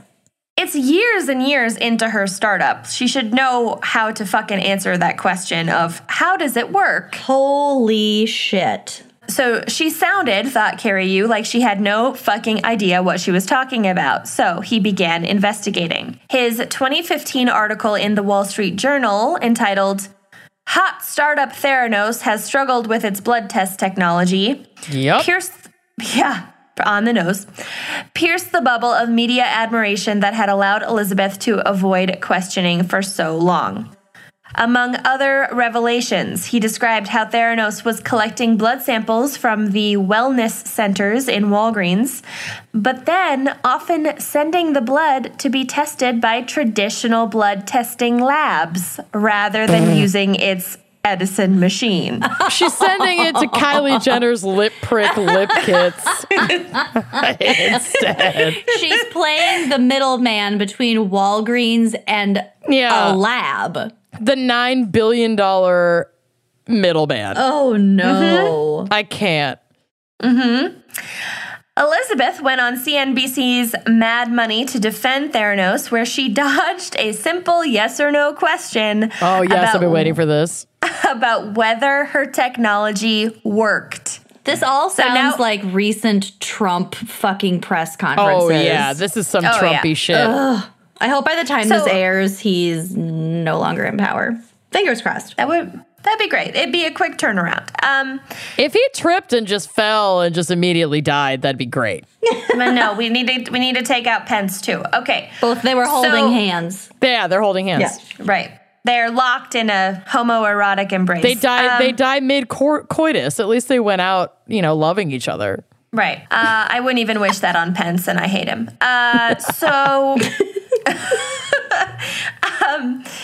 We've simplified down from how does it work to simply does it work, yes or no. Right. And this is her response. Yes. Quote, "This is what happens when you work to change things. First, they think you're crazy, then they fight you, and then, all of a sudden, you change the world." That was... I think you meant, this is what happens when you work to change things. That was way more words than yes or no. Frankly, there isn't a yes or no in that entire answer. Nope. Not a one. You're right. Great.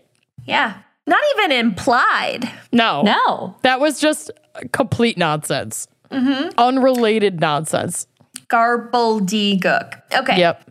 Back at Theranos headquarters, she and Sunny Balwani addressed the entire staff, claiming that Carrie Yu, the journalist, had made up the accusations in his article and that Theranos was on the verge of changing the world. God damn At which point, the entire Theranos staff then reportedly began chanting, "Fuck you, Carrie Yu." Ooh, that's got a ring to it. The entire Thanos staff gets wise and jumps ship because their leader is bonkers. If you're working for a startup and bad press comes out and then the founders address the entire staff and then the entire staff starts chanting, you need to get on Indeed.com or whatever the fuck. Monster.com. Get your resume out there because Sam it's the Neill end. Event Horizon. Yeah. The whole crew dies. Staff-wide chants are not a good. Sign of it's the horsemen of the apocalypse. It's scary. I hate it. It's real bad, but also drink because very startup. Oh, yeah, true. But when John Carreyrou, I think I'm saying his name right. I don't know. It rhymes with fuck you, so I think I'm nailing it. But John Carreyrou was not the only threat to Theranos' continued existence. Separately from the Wall Street Journal investigation, the FDA had also been looking into Theranos' technology. Fucking good. Fucking You do not want to fuck with the FDA either. A team of investigators arrived unannounced in August of 2015 and demanded to inspect the labs. Around the same time, the Centers for Medicare and Medicaid Services, which is an organization that regulates laboratories, also visited Theranos' labs and found major inaccuracies in the testing being done. Oh, great. They estimated that 81% of patients who had their blood tested through Theranos were supplied with inaccurate results. Oh, no. Fuck that. That may as well be 100%, honestly. That's so high. It's worse than chance. Yeah. I'm surprised that number was that low. Should it not be 100%? I mean, they're sending stuff off to labs, but I don't know. That's fucked I don't up. think they were sending stuff off to labs 100% of the time because I think they were doing some in-house testing and trying to make this thing real. Right. They were experimenting with people who were actual customers and not giving their consent to be guinea pigs. Right. Cool.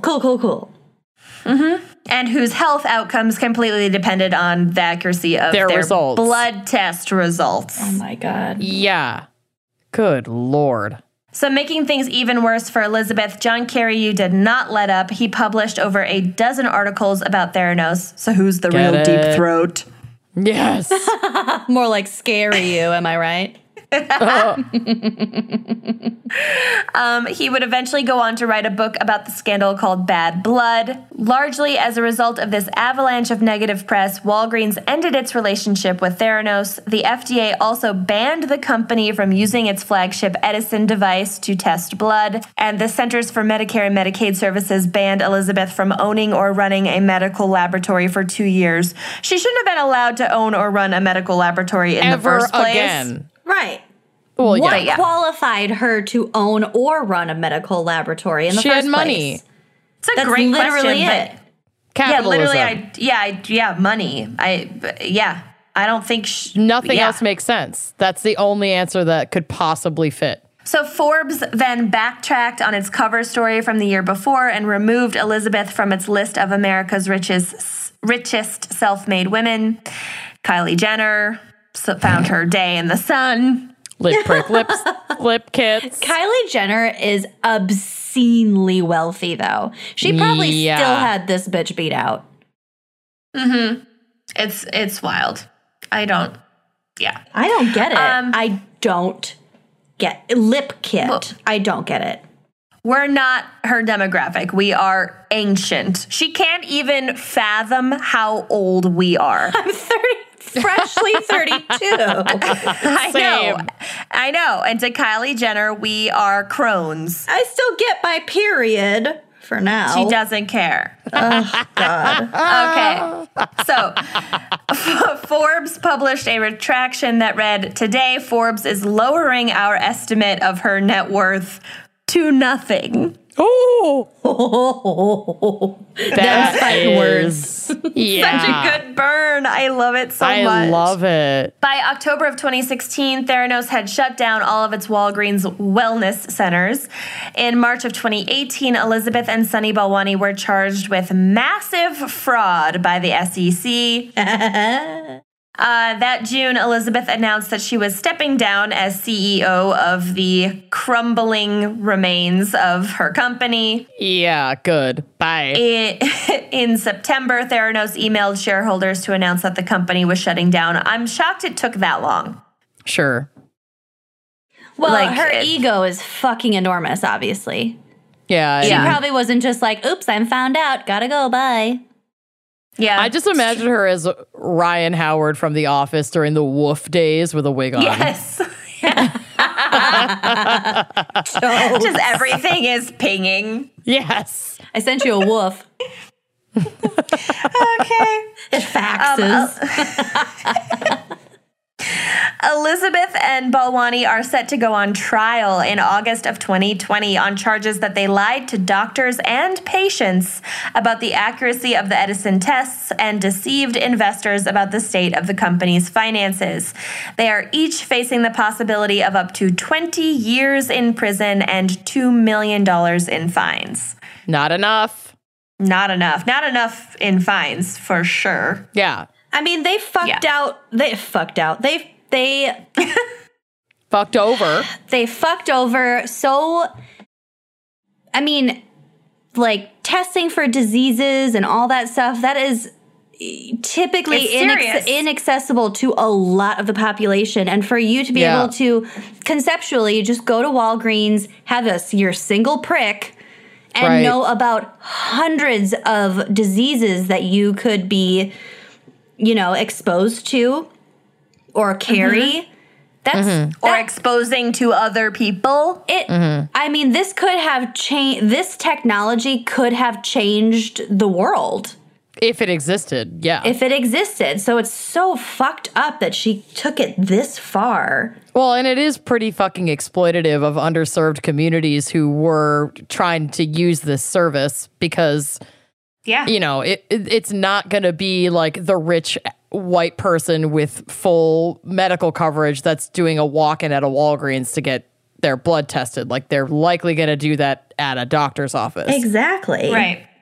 So it's like a double whammy. It could have changed the world, but it 100%. definitely changed a bunch of people's lives for the worse. Yeah, and she never owned up to the fact that the technology didn't exist the way that she had intended. And now all of these people got inaccurate blood test results. Like, that's super fucked up. That's really not okay. Yeah. It is really fucked up. And now there's more tabloid stuff on her. We didn't have time to get into all of it, but she and Sunny, I think, broke up, and now she has a new boyfriend. And who would date her? I don't know. But anyway, someone who wants to be the COO of her next company. Pretty much. True. Well, nicely done. Thank Thank you. Good job. Nice job. This episode brought to you by Kylie Jenner's Lip Prick Lip Kits. Thanos 2. Kylie Jenner's Thanos lip kit. Oh my God. All right, but how about a word from our real sponsor? Yeah. Y'all, if you listen to this show, you know how much we hate leaving our houses. It's terrible. The outside world is an awful place. It's cold. It's so cold, seriously. And that's actually what I was just going to say. Like, living in Minneapolis, we are slipping into winter rapidly. And I don't want to get bundled up, scrape off my car, warm up my car to drive like 10 blocks to a grocery store just to hate everything and buy things I don't need because I get roped into candy and Doritos. Ugh, chapstick. Yes, and this is why I am in love with Instacart and their service. And let me tell you all about the benefits of Instacart. You save time. You can spend your time doing anything else, like take another bubble bath, why don't you? Because you don't have to go to the grocery store. Your groceries are delivered to you in as fast as 1 hour, or my preference is at a time that works with your schedule. So I can literally be like, hey, I'm recording at this time. I can't accept a grocery delivery. Come at this time. And they're like, sorry, let's do this. You can order from the stores that you usually shop from, which include local and national grocery stores, which is awesome. And there are a ton of other perks. No sitting in traffic, no looking for parking, no scraping off your car in the snow, no dealing with crowds, no unhealthy impulse buys. That's my biggest thing. It's like, I can't go to the grocery store without buying M&Ms. It's the worst. No waiting in the checkout line. It's easy to use. You just order on the app, or you can go to instacart.com to do your order. It's amazing. And here is how it works. You get the app, or you go to instacart.com and order the groceries that you need from your favorite local stores. Then your personal shopper gathers your groceries with care, picking excellent produce just like you do, and chatting with you if necessary. Did you want bananas? Did you mean plantains? Do you want cherry tomatoes? Do you want regular tomatoes? These melons don't feel good. Do you want different melons? Yeah. The lines of communication are wide open. They do a way better job than I do at squeezing melons, let me tell you. Yeah. And like Amanda said, your groceries will arrive in as fast as 1 hour or at a time that works for you. Let me just tell you a little story about my last week. I have had Oh my God, yes. phone calls, lunches with friends, just being on like a serious time crunch for, shipping things out. I'm getting house renovations done in the next couple weeks, so I have to like empty out 4 rooms of my house. Ugh, honey. Highly stressful. My house is a mess. I just can't. I don't have time for grocery shopping. So I used Instacart twice in the last week. Duh. And sometimes you just don't want to cook. You get that rotisserie chicken in your cart. Oh, my word. I've done that. It arrives hot, ready for you to just pick all the best meat off before your husband gets home. Yeah. Yeah, true story. Very true. So try Instacart and get $10 off and free delivery on your first order. To get this limited time offer, download the mobile app or go to instacart.com and enter our promo code GALS, that's GALS, at checkout. That's $10 off and free delivery on your first order today in the mobile app or at instacart.com. And don't forget to enter that code GALS. Treat your groceries. Treat them. We all have the same bathroom frustrations. Bottles upon bottles piling up in your bathroom, each one falsely promising a miracle solution that only ever kind of works. Just bottle. So many products everywhere.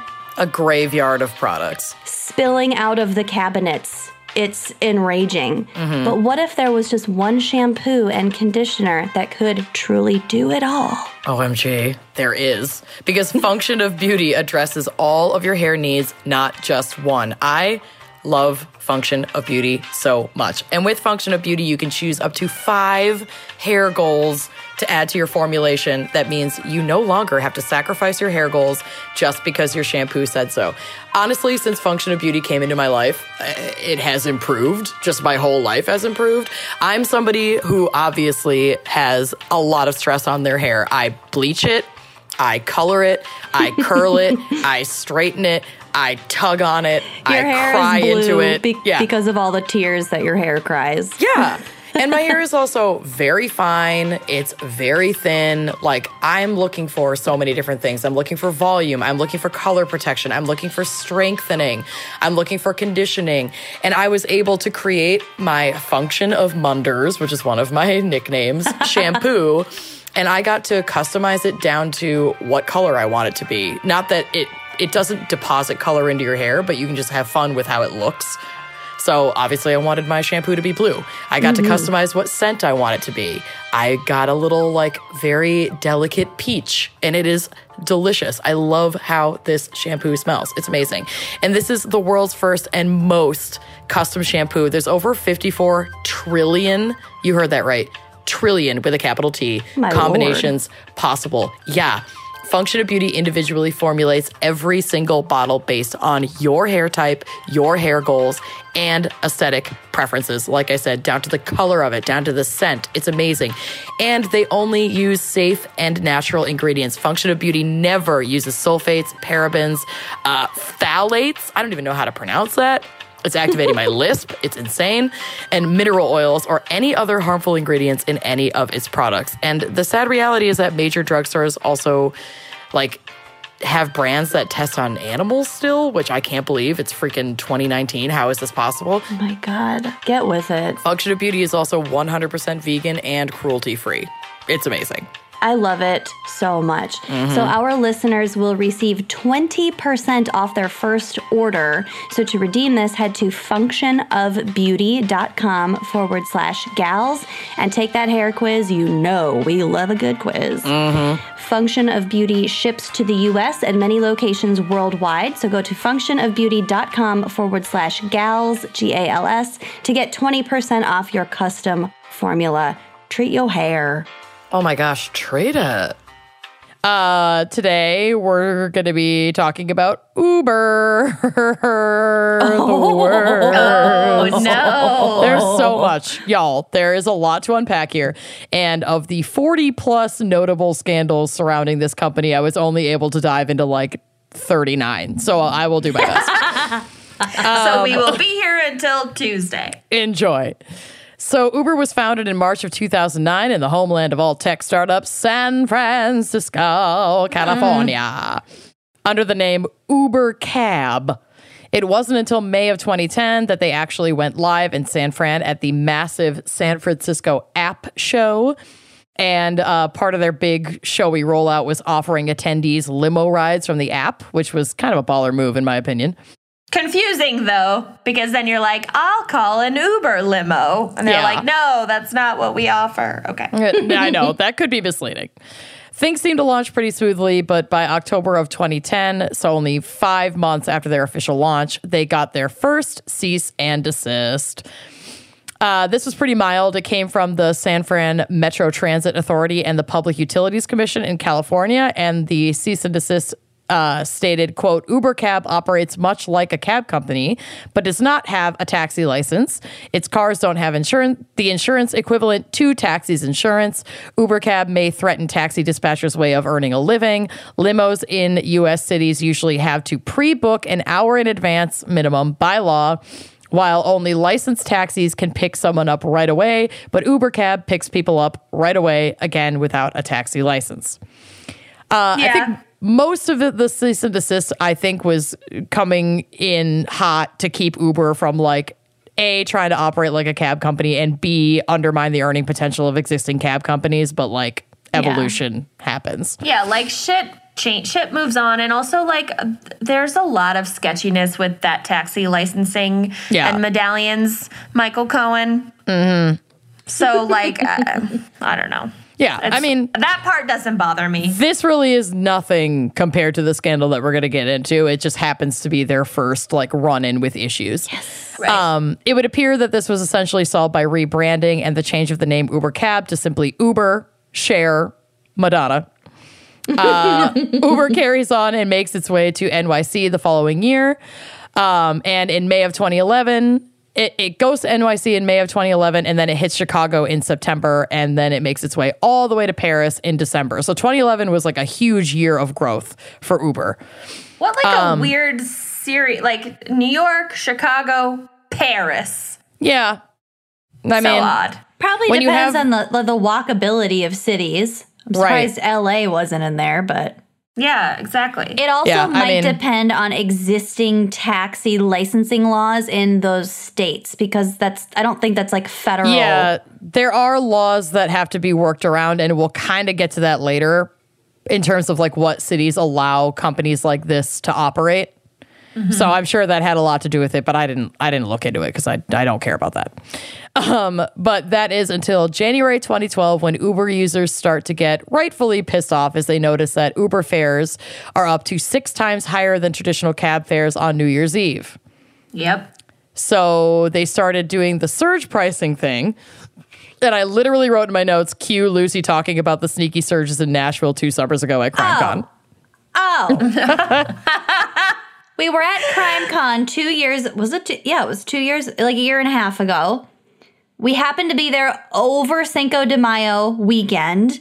And we didn't think about the fact that it was Cinco de Mayo, nor that it was Nashville, nor that we planned a downtown meetup on that Saturday night. Yeah, on their and there was busiest a hockey game. Party street. And there was a hockey perfect game. Storm. It was just like Bachelorette Central USA with all of this other shit going on. And at the end of the night, I was like, okay, time to go back to our hotel. Don't worry, I'll call one of these rideshare companies. I don't remember. It was definitely Uber. Was it Uber? I remember. Yeah, it was Uber. I remember. I feel like it was Lyft, but whatever. One of those two called the thing. I'm sure it sent me a notification that said it was surge pricing, whatever. We had to get home. We had like 5 people, so like, you know, whatever. I get home, I look at my app, and it had charged me. Well, what? It was like $300 something. It was like $370 for a 3-mile trip. It was like a 12-mile trip total, but still, that's completely absurd. That's more than a limo for 3 hours. We had to drop off our friend Josh. Hi, Josh. Yeah. But but thank God. And the reason why I think it was Lyft and not Uber is because I emailed their customer service right away, and I was like, is there anything I can do? I was totally unaware. This caught me totally off guard. Had I seen this price before I hit like yes, accept, I would have not have done that. But that's what makes me think it's Uber, because I use Lyft and they give you estimated ride costs, whether they're surging or not. Well, they might have done that, but they might have done that. But I was like, you know, it was drunk at the end of the night, whatever. I just said yes. It was mayhem, and they were very kind, and they said this one time we will not give you the surge charge. So it was only like $40-some. But I can't pull that again. Irregardless, they were very nice about it. Uber didn't do anything wrong with the surge pricing, and like they did give people a heads up, but I'm 99.9% sure that like estimated ride cost thing is a fairly new feature in all of these ride apps. Because I definitely remember being an early Uber user and then being like, oh, we're surging right now, it'll be 2 times the amount of a normal ride, but they don't give you like the figure. So that's just like kind of a stupid workaround. But again, this is all just really dumb, like nitpicky shit that isn't Uber actually doing anything illegal or like essentially wrong. It's just annoying.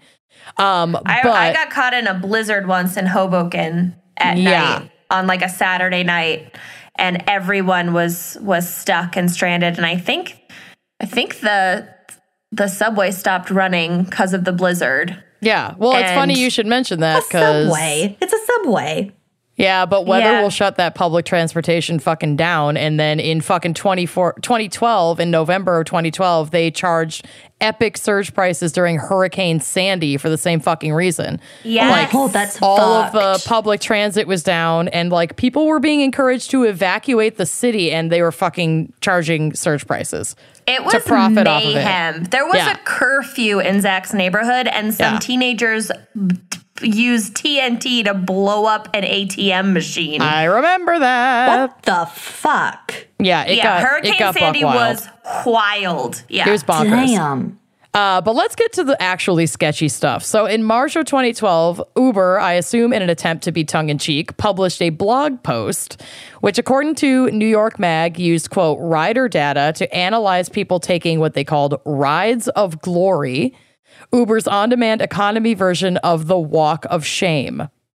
Oh, no. Ick. Yeah. The company, in a now deleted blog post, tracked people who requested rides from 10 p.m. to 4 a.m. on Fridays and Saturdays, and then requested a second ride hours later from the same place they were dropped off earlier in the evening. No. Yep. Thanks to New York Mag, the deleted post has been recovered, and I will read part of this sex-negative, slut-shaming bullshit post right now. God damn it. Yep. Quote, recently, I meaning the writer of this blog post, have come to understand that some of you may have, and I'm not pointing any fingers here or anything, on occasion found love that you might immediately regret upon waking up the morning after. Let's talk about that. Why do they have to regret it? Yeah, exactly.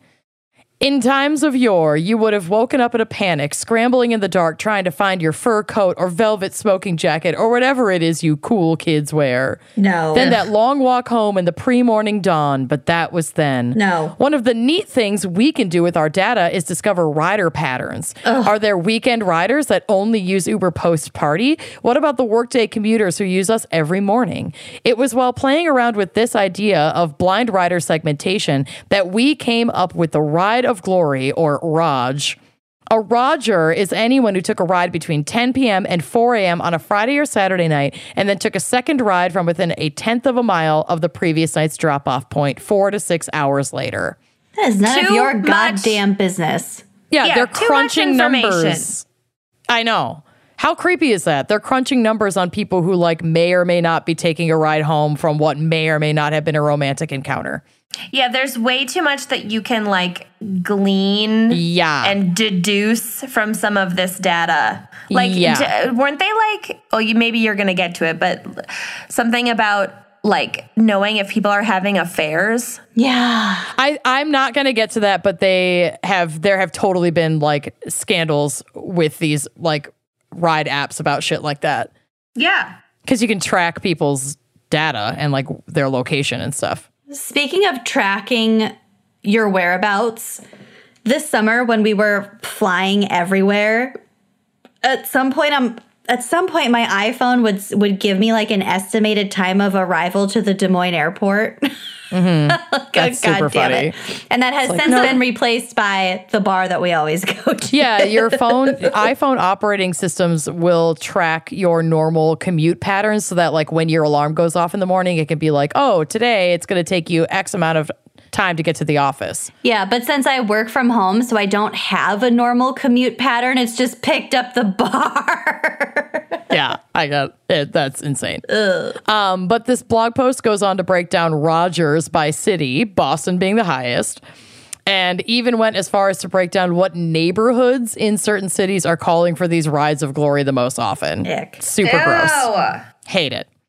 So things go quietish again until September of 2013 when a passenger reports that an Uber driver choked her. Again from New York Mag, quote, Bridget Todd, a writer and activist, tweets at Uber claiming her driver, David E., choked her for kissing her white husband. I believe she's a woman of color. Police arrive at the scene, but no arrests are made. Uber later issues a statement standing behind the driver, claiming that Todd and her husband were intoxicated, something Todd admitted in her tweets before making her account private. And like, duh, they're in a fucking not illegal. Uber. Yeah. And that the situation only escalated after Todd refused to take her feet off the seats. Get over it. So choke me for sure. Leaked internal emails would later show that CEO at the time, Travis Kalanick, wanting his staff to, quote, make sure these writers don't come away thinking we are responsible even when things do go bad. You literally are. We just want to make all the money, but we don't want to have any of the liability. Right. And went on to blame journalists for making Uber, quote, somehow liable for these incidents that aren't even real in the first place. So, like, not believing women. Fuck that. Oh, my God. A few months later, the same CEO, Travis Kalanick, would jokingly call Uber Boober, which tells you right there the kind of culture being cultivated within that company. Oh, my God. Piece of shit culture? POS. POS culture. A POSer is a CEO named Travis. Seriously. Who frequently it's actually really funny because childish jokes. At an old bar that I used to work at, the computer system that you used to ring in orders was called the POS, the point of sale. Oh, yeah. And it was so shitty and so old. I swear to God, it was from like 1995. It had like a push-out cash drawer and like buttons and a black and green screen. Like it was cuckoo bananas. It was All not of a those touch are screen. called POS. Well, not really, depending on what company you get them from. I worked in a lot of restaurants, trust Point me of on that sale. one. But yeah, that was like the company's name for it. So yeah, that was pretty fun. But anyway, piece of shit. So Gawker put it perfectly in their article that included the leaked emails from the CEO. And Gawker said that, quote, that kind of dismissive response from a CEO is troubling considering the number of allegations Uber has faced in Washington, D.C. alone. In February of that same year, an Uber driver was accused of going on a homophobic rant and then spitting on and slapping a rider. Another driver in March of 2013 was accused of sexual assault, but charges were dropped. And after these tweets by Bridget Todd, another passenger reported that a driver double-checked their identity several times before allowing the black male passengers to enter their car. So racism, misogyny, Homophobia. violence, homophobia, the whole gamut. Yeah. I've had numerous Uber drivers go into detail telling me about their divorce. Yeah. Oh, That every driver, like, they take one look at me and they're like, "Oh, I can open up to you. I know all about like their kids' pending Free surgery." therapy. It's like, Yeah. no.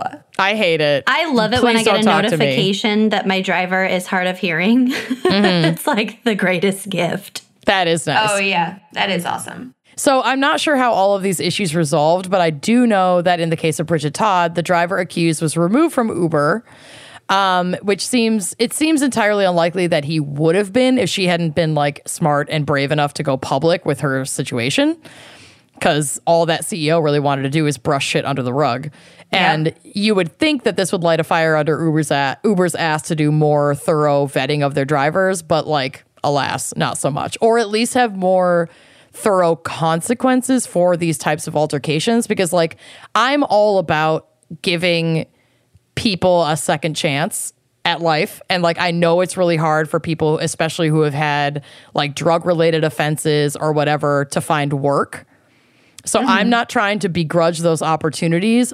However, if there are like violent crimes or quite frankly like traffic related, like dangerous traffic related incidents, maybe those should be more serious, like taken more seriously if you're providing rides for people. Yeah. I mean, absolutely, no question. But then it also doesn't even fully solve the issue because so many people cannot be convicted of things they've done, especially sexual violence. Right. And exactly. Yeah. So it's tough. It's tough because it's definitely those like, well, we can't do anything until something happens. But then something happens and Uber doesn't really do much and doesn't believe the riders that are coming forward. Try to hide it or poo-poo it. Exactly. Yeah. So in December of 2013, a driver in San Francisco was accused of assaulting a passenger, a young man named James Alva. James reported that the driver called him, and I'm not even going to say the whole thing that he called him, but a, quote, dirty Mexican F word that is a derogatory term for a homosexual. We all know what that word is.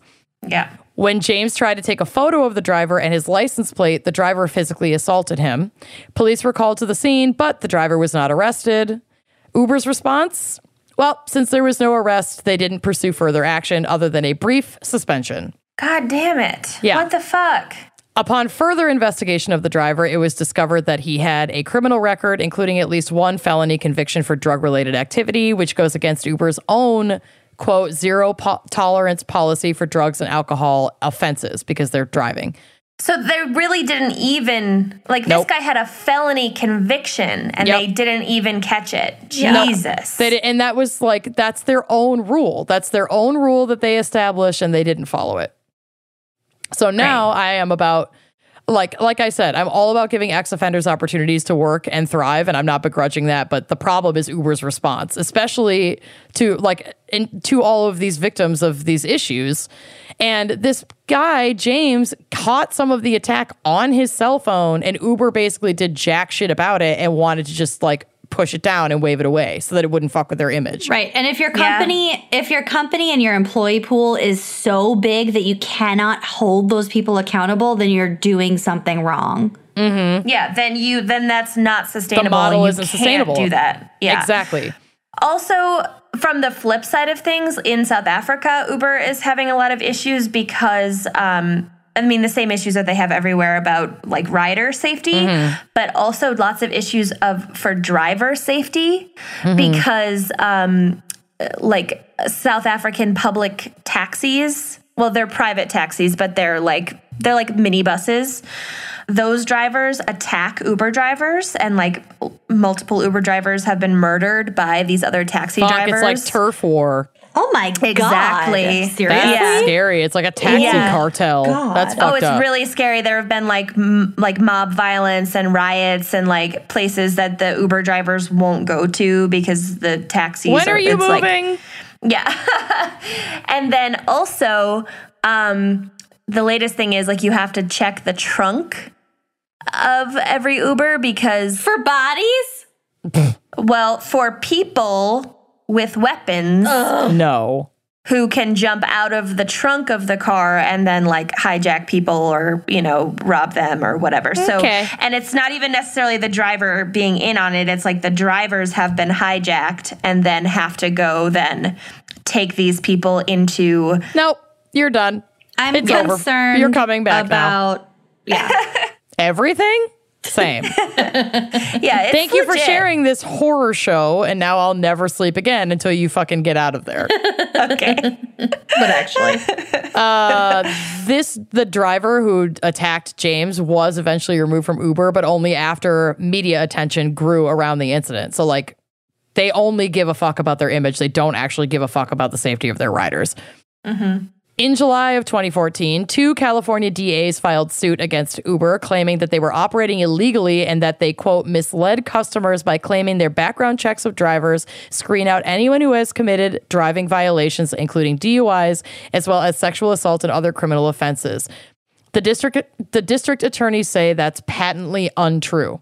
Great. This suit was most certainly sparked by the growing number of complaints against Uber, but most notably that assault in San Francisco in December that we just talked about. And in February of 2016, Uber paid a $28.5 million settlement in regards to the misleading safety practices. And Business Insider reported that, quote, as part of the settlement, Uber must refrain from using certain superlatives like, quote, industry leading or best in class when describing its background checks. Well, they shouldn't be using those terms anyway because it makes no fucking sense when it comes to background checks. It really does not. Right. Sounds like you're talking about airbags, but sure, fine. Exactly. That sounds like a fucking Ford truck commercial. Yeah. It's just, I can't believe they were even using verbiage like that. And even then, there's small print at the bottom of the ad. Oh, yeah. Mm-hmm, mm-hmm. And with all kinds of shady shit stacking against him, Uber tried to boost their stats by going after their direct competition. So in August of 2014, it was discovered that they used independent contractors and burner phones to call and cancel thousands of rides with Lyft. What? According to, and this went on for a while. Yeah. According to TheVerge.com, quote, using contractors it calls brand ambassadors, Uber requests rides from Lyft and other competitors, recruits their drivers, and takes multiple precautions to avoid detection. The effort, which Uber appears to be rolling out nationally, has already resulted in thousands of canceled Lyft rides and made it more difficult for its rival to gain a foothold in new markets. That is so sketchy. Oh my God. It's so sketchy. Uber calls the program SLOG, S-L-O-G. What is with their dumb acronyms? I fucking hate it. And it's a previously unreported aspect of the company's ruthless efforts to undermine its competitors. So some of these independent contractors started blowing the whistle on this whole operation. And not only were they expected to call and cancel rides, but like that quote said, they were sent on like recruitment missions to accept rides from Lyft drivers. And then while they're in the car, try to recruit them from Lyft and bring them over to Uber. I mean, it's really sketchy, but I also admire the hustle. For sure. And there's an instructional document on how to recruit Lyft drivers to come over to Uber, and that was released, and I'll just go over like a tiny bit of it if I can even see it. I have to zoom in because I'm like such an old lady. Oh my God, I'm so old. See, you need night driving glasses too. Frickin' apparently. So the slog recruiting process for the street team. You request a lift using your temporary phone or account. Remember that it is important to space out your requests so you don't get flagged for requesting from the same location on the same account. Wait a period of time before you request so you do not have to cancel on the same driver if you get them again. And then they give you like hints for like larger markets, how long to wait between each ride that you request. Upon arrival, enter the car, begin small talk with the driver, and here are the talking points. How long have you drove with Lyft? I already hate that. What brought you to Lyft? Do you like Lyft? What would you change about Lyft? Have you considered other rideshare platforms? If I had someone get in my car and start immediately asking me this stuff, I'd be like, "What? Why are you interviewing me? Like, go away." I have asked these questions about Uber to drivers because I couldn't think of what else to make conversation about. Yeah, it's small talk. Yeah. Just sit on your phone and don't speak to anyone. But one time, I told you guys this, in Florida, I had an Uber driver that was literally like between 85 and 95 years old. Love it. And may as well have just had Grandma Lynn pick you up. He drove over a curb. Yes. He went the wrong way on a one-way. He took an exit that was an entrance out of a parking lot. Ooh, amazing. I thought you meant off the freeway. I was like, wow. No, he did drive on the freeway. I was literally texting you guys being like, well, I've had a good run. Yeah. And I was asking him about it and just like making small talk. And I said something about like, what if you had a minivan? Like to drive for Uber. And he said, "What's a minivan?" Oh my God. And then you were like, "It's a free online radio show." A podcast! I'm a writer. Oh my God. Well, you could have recruited him to Uber. Then step 3 is after assessing driver for openness to Uber, ask them if they consider joining Uber because it has, these are quotes, a higher tip volume, a more polished clientele. What? Yep. That makes no sense. Vehicles that are 2004 or newer, and tell them that they're gathering information and will reach out the next few days about the next steps. And then there's a form that they fill out if they're into it. And if they say no, you're supposed to like ask them why they're not interested and then have them drop you off. So this was like literal protocol. Again, not necessarily illegal, but like soup's unsavory. Not cool. So in December of 2014, Delhi banned Uber as a service altogether after a driver raped a passenger. Jesus. One activist, in response to the assault, which I put a photo of this person on the drive / the blog, is holding up a sign that reads, "Rape by Uber cab driver. Government and police must answer. Who is allowing international service providers to operate without complying to basic security, verification, certification, GPS?" And good fucking question. Yeah. And the rape culture continues with Uber France in Paris in October of 2015. This is maybe like the grossest thing ever. A campaign is launched recruiting, quote, hot female drivers and promising to match passengers with said hot females. Ew. What? Yep. Fucking ew. The promotion boasts, quote, "Who said women don't know how to drive?" Oh, God. Oh. 2015. As well as, quote, "It's going to be the most beautiful thing on earth." And there are photos on the blog of the French campaign. So if you were peeking at the drive and wondering why there were so many like scantily clad females in the drive, it's because of this. This is actual photos from this campaign. Oh, no. Yeah, I didn't question it either. Yeah. So the campaign was called, and I'm going to butcher this, so go ahead, Kenyon, but Avions de Chasse. Close. Avion de chasse. Which is the French term for fighter jets, but also like a colloquialism to designate an incredibly hot chick, quote unquote. So that was what the campaign was called, and a translation of their like tagline was, "Lucky you, the world's most beautiful avions are waiting for you on this app. Sit back, relax, and let them take you on cloud 9. That sounds like you're gonna get a blowjob. I was in your Uber ride. gonna say that. And there were promotional video for this that's like some dumpy like business dork being picked up by like a supermodel. Ew. It was so gross. Fucking hate it. It's the Hooters of Uber. Uber Hooters. Hoobers. Boober. Boober. It's Exactly. Boober. So the next month, obviously, God. after even more bad press, in a truly Trumpian move, Emil Michael, their senior vice president of business, suggested the company should go after the reporters that were writing unsavory and also fucking true stories about them.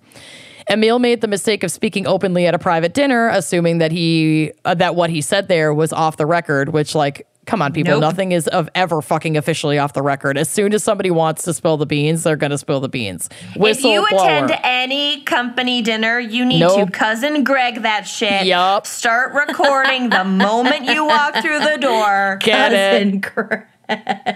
Quote, over dinner, he outlined the notion of spending $1 million to hire 4 top opposition researchers and 4 journalists, BuzzFeed reported. That team could, he said, help Uber fight back against the press. They'd look into your personal lives, your families, and give the media a taste of its own medicine. Sound familiar? Ish. Oppo research on specific journalists. Yep. Cool. Were they reaching out to Ukraine? Fucking probably.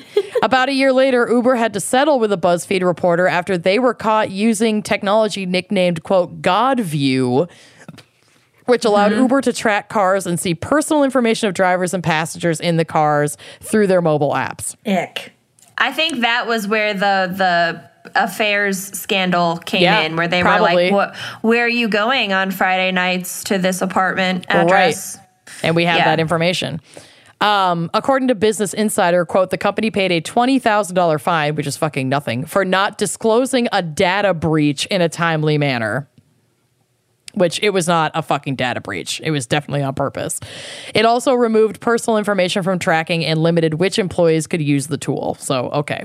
Then in May of 2016, Uber pulled out of Austin, Texas altogether because Austin held strong to a law that required drivers to get fingerprint background checks. The same that you would have to get if you were working with vulnerable adults or like in the medical industry. They're very easy to get. I've had them twice for jobs. Yeah, I've had them as well. Yep. For visas. And Uber flat out refused to comply with the law. So Austin was like, okay, then you don't get to operate in Austin. Good job.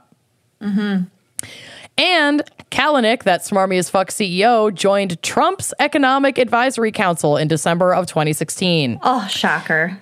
Yep. This sparked the quote, or the hashtag delete Uber movement, and thousands of accounts were deleted, including mine. But I will say I'm ashamed to say it took me that long because I had not done my research and I didn't know about all of these assault allegations before like the big public Trump appointment. And I know that I can do better and I will try. Well, but it shouldn't be up to just individual consumers to spend their entire lives researching every single company. We should be able to rely on our regulators to do that for us. Right. And they made every effort to fucking push down all of these allegations that they were getting. Yeah. And this rapist, assaulting women, misogynist stuff that's not political. Like you could argue that this dude joining Trump's team would just be a political thing. Like it's political, so you don't need to announce it, but like everything prior to that, not political, just fucked up. Just fucked up. And that was super rooted in the culture of the entire company. So there's a ton more that we could go over, but I'm going to end with this badass woman, Susan Fowler, who in February of 2017 wrote a blog post about her time as an engineer with Uber. And I highly recommend Googling her if you have the time to read the entire post. It's really moving. And like anyone who's ever worked in an office or like any kind of male-dominated field can absolutely, I was reading it and I was like, oh, this has basically happened to me. And it's like really hard, but it made me feel a lot less alone. And like, it was a good reminder that this is a huge culture that we exist inside of, and that's super fucked up. And there are like people speaking out against it, which is great. So I really appreciate Susan Fowler for coming forward with her story. And I'm going to read a part of it now. So she says in her blog, quote, on my first official day rotating on the team, my new manager sent me a string of messages over company chat. Fucking idiot. He was in an open relationship, he said, and his girlfriend was having an easy time finding new partners, but he wasn't. Nope. Yep. Nope. On the company chat. I mean, don't do it at all, but on the company fucking chat. What a moron. But it gets worse. So he said he was trying to stay out of trouble at work, but he couldn't help getting in trouble because he was looking for women to have sex with. It was clear that he was trying to get me to have sex with him, and it was so clearly out of line that I immediately took screenshots of these chat messages and reported him to HR. Good job. That's what you should do. Her first day. Yep. On the new team. Yep. Uber was a pretty good-sized company at the time, and I had pretty standard expectations of how they would handle situations like this. I expected that I would report him to HR, they would handle the situation appropriately, and then life would go on. Unfortunately, things played out quite a bit differently. When I reported the situation, I was told by both HR and upper management that even though this was clearly sexual harassment and he was propositioning me, it was this man's first offense and that they wouldn't feel comfortable giving him anything other than a warning and a and a stern talking to. Oh, great. So she can keep living with the consequences of his behavior and having reported him and no accountability. Exactly. Great. Upper management told me that he was a high performer, i.e. had stellar performance reviews from his superiors, and they wouldn't feel comfortable punishing him for what was probably just an innocent mistake on his part. Nope. I was then told that I had to make a choice. I could either go and find another team and then never have to interact with this man again, or I could stay on the team, but I would have to understand that he would most likely give me a poor performance review when review time came around, and there was nothing they could do about that. Oh my God. Yeah. I remarked that this didn't seem like much of a choice and that I wanted to stay on the team because I had significant expertise in the exact project that the team was struggling to complete. It was genuinely... I hadn't done anything wrong, and I'm not the predator. Yeah. It was genuinely in the company's best interest to have me on that team, but they told me the same thing again and again. One HR rep even explicitly told me that it wouldn't be retaliation if I received a negative review later because I had been, quote, given an option. Nope. I tried to escalate the situation, but got nowhere with either HR or with my own management chain, who continued to insist that they had given him a stern talking to and didn't want to ruin his career over his first offense. For keyword offense. Yep. Tell me that she sued the shit out of them and now owns at least 3 boats. Sadly, she does not own at least 3 boats, and she ended up quitting. Oh, no. Yeah, she fucking left because she couldn't deal with it. Did she lift? She took a lift and left. She's now the CFO of Lyft. I'm not entirely sure if legal proceedings went that way, but it's just like the culture of that. And this is shit that exists in so many male-dominated companies. Like, it is glaring and really the settlement fucked up. or the conclusion of that could very well be like undisclosed. So, yeah. Oh my God. So as that rage washes over you, at least we can be comforted by this last little tidbit, which is not that comfortable. So in the last year, they've had a CEO change, so that Kalanick guy is fucking gone, and launched a multi-million-dollar ad campaign to clear up their image, which, if you, like me, are still refusing to pay extra for ad-free Hulu, have probably seen some of the commercials for it. And these commercials are talking about like all the safety measures they take and like showing happy women of color safely getting to their destinations like that's some sort of new luxury for female riders. Yeah, here's your ribbon for that. It super grosses me out. But according to the Washington Post, it isn't paying off. quote, Uber's metrics based on a mixture of internal tracking tools and external polling firms have recently placed brand sentiment near the same lows measured in the depths of its crisis. According to multiple people familiar with Uber's market research data who spoke on the condition of anonymity because they weren't authorized to discuss it publicly. The company obsesses over those metrics, these people said, because it closely tracks Uber giving up market share to rival Lyft. Ugh. Yeah. So all I got to say about that is bye, bitch. And that is all of Uber's. Well, no, that is like maybe one tiny fraction of Uber's scandalous bullshit. 39 of 40. Yeah. Great. Yeah. Well, I Bye. eat my dinner tonight. God damn it. You don't have any other choice. Well, they don't have Lyft Eats right now, to be fair. But also, they have like, Postmates. You know, there are local. Well, at least here there are local companies everything you could sucks. support. Everything here. sucks. Not here. But you know who doesn't suck? Who doesn't suck?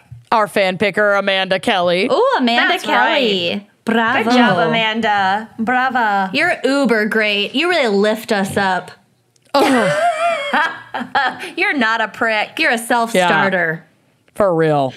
All right. And thank you to Victoria Gray. You make us happy when skies are gray. Yep. You water my gray gardens. I love gray gardens. Thank you also, Amber Kelly.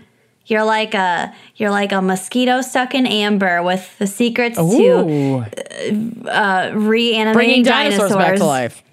The park is gone. A dinosaur. Okay. You're just like that. Thank you, Christina Schleicher. Schleicher, hardly know her. Yep. You keep blowing your load at your first round. Well, it's the perfect one. We really like you, Christina. You schleik me. You really schleik me. Thank you, Angelia R. Kaler. You are a president's scholar. Yeah. I was just gonna say that. I knew that would pay off eventually. Presidential caller. Presidential scholar. Love it. Thank you, Robin Reeks. We don't thank you, Reek. You smell like roses. You reek of generosity. And robins. Yes. Thank you, Robin. And thank you, Nikki. Nikki needs no other name because Nikki's fingers aren't too sticky. They or she or neither or both are handing over that $5 a month. I'm drowning. Let's just move on. Thank you. I hate it. Thank you, too. God, we broke Kenyon. Do you need us to take over? Do you need to popcorn? Thank you to Annie, who wants to shout out her friend Beth, whose birthday is coming. It wasn't that funny. Kenyon is broken. I don't know what happened. Okay. All right. Annie wants to shout out her friend Beth. God damn it. The Riesling. Kenyon's had 8 bottles of this Riesling. All right, quote, Annie says, she's such an amazing woman that has been... Oh, my God. I wanted to... Okay, she's such an amazing woman and has been an incredible lifeline for my tattooed, pierced, non-Mormon self since she moved to our heavenly Mormon town. I am so grateful for her friendship. Kenyon, we're going to tuck you in for bed. Go for it. Just keep going. Okay, thank you, Carrie Johnson. Gonna dump a bucket of blood on you in celebration of you, Carrie Johnson. And test it for 200 diseases. Yes. Yeah. More than with a prick of blood. 81% inaccuracy. Thank you, Isabella Mellinson. Well, sun my melons, Isabella Mellinson. I can't wait to sun my melons on the sandy beach one day, thanks to your donation. You can check our melons for ripeness. And thank you to Monica. You are the Monica to our Brandy. Thank you so much. Oh. Thank you also, Olivia Goldsmith. Gonna go paying for some of your gold in the form of your $5 a month. Thank you so much, Olivia. Oh, thank you. And thank you, Mary. Mary, increase their donation from $1 to $5 a month. Thank you so much. I'm the Mary. I'm the Mary. Thank you, Lisa Russo. Kicking off our $10 a month. Gonna get a fucking patriarchy wine glass in the mail. Do not put it in the dishwasher. No, don't do that. Because that would be a rookie move, Russo. Don't let your live-in partner put it in the dishwasher either, because we've gotten more than a couple messages. A lot of relationships have ended over the partner putting the glass in the dishwasher. Yeah. Thank you for those photos also. One of my favorite things to get as a DM is a photo of a completely warped fucking patriarchy wine glass. Yeah. They're cool Be looking. My boyfriend didn't listen. Yeah. Yeah. All right. Thank you, Katie Baker Johnston. We want to bake you a baker's dozen chocolate chip cookies. Thank you so much for your $10 a month. You'll be getting that wine glass. And thank you, Laney Williams. You will be thanked for your Amspool donation. Okay. Nailed it. Thank you, Faith Ryan. What are the lyrics from This Kiss? This kiss. I don't want another heartbreak. I don't need another turn to cry. I don't want another hard way. Baby, hello. Oh, no. Goodbye. But you shot me like a rocket. Shooting straight across the sky. Okay. It's the way you love me. All right. Can we move on? Yeah, thank you, Faith. Thank you. Thank It's you. Clementine Ketchum. Sorry. Thank you, Clementine Ketchum. Oh, my darling Clementine. You really catched You know how us. to pick 'em and catch 'em. Thank you. Thank you, and Nailed stay it. tuned for your wine glass. And thank you, Camille Monet Whitlow. Swing Whitlow, sweet Camille Monet. Thank you, Meredith King. You are a king or queen or neither or both in our hearts forever. Oh. Thank you, Jess Jensen. That's Jensen with an E, and I'm pretty sure the E stands for excellent. Yes, Jensen. Yes. And thank you, Jessica Brandon. It's super on brand for you to be donating to our Patreon. Maybe. We have no idea. Thank you, Holly S., who increased from $1 to $10 a month.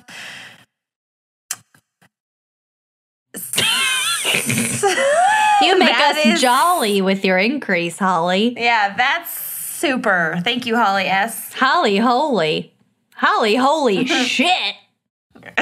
Okay. Perfect. Thank you, Ashley Lewis, with your $15 a month, kicking off our Trash Queen tier. You will be getting a free fucking flexible patriarchy wine glass in the mail, along with a piece of shit from my house. So Love it. you can Random sing, trash. start singing your carols, Ashley Lewis. That was a tribute to Lewis Carroll. If you didn't catch it, stay tuned I for didn't garbage. catch it. You will also be getting garbage. Micaiah Mason Jones. Maybe you'll get a mason jar full of toenails. You won't. I'm Ooh. keeping that. Ew. Yep. Thank you, Brandy the Boo.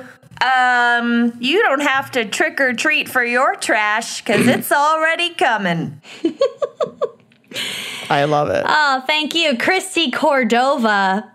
You make me want to crack open a Corona. Cheers to you, Christy. Thank you, Angie Burns. It burns me so. She burns. It burns me so good to accept your generosity. Thank you, Kaylee, not the porn star. Woohoo! I can only assume that not the porn star is your given surname. Your biblical name. I really appreciate it. Even Thank if you were so the much. porn star, we'd fucking love you. Either way. Thank you, Riley Kiddis. I'm not kidding you when I say we really appreciate your $25 fucking a month, which means you can email us with your choice of episode topic and or case and or wine pick, assuming we can get it in suburban Minneapolis or the Minneapolis Metro. And thank you, Emma Briannon. Briannon rings like a bell through the night. You increased your donation from $5 to $25 a month, so you are also going to get to pick a case and or topic and or wine. So send that over. Yeah. Send it quick because we are scheduled almost 10 months in advance at this point. Yeah, so you're going to want to get on the calendar. Love it. Send us an email.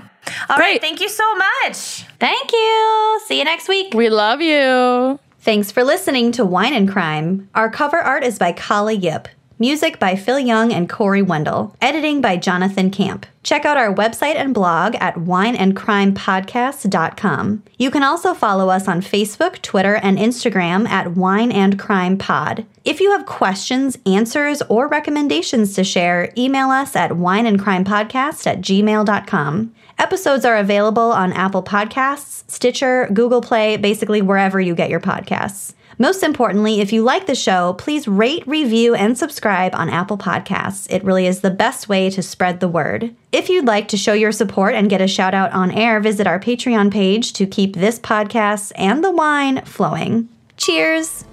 Diabolical. Vengeance. Betrayal. Bad hair. Leaning. Hi, everyone. This is Kimberly. And this is Katie. And we have a weekly podcast called A Date with Dateline, a recap of Dateline episodes. We talk about important issues like grainy surveillance footage, cell phone towers, Andrea Canning's white jeans, and Mankey's hankies. We delve into the details of any victim who's ever loved life or lit up a room. So find us on Twitter, Instagram, Facebook, and iTunes to make A Date with Dateline. And remember, don't watch alone. A Date with Dateline is a podcast hosted by two professional amateur true crime TV experts with no formal training but evidence lockers filled with snark and uninformed opinions.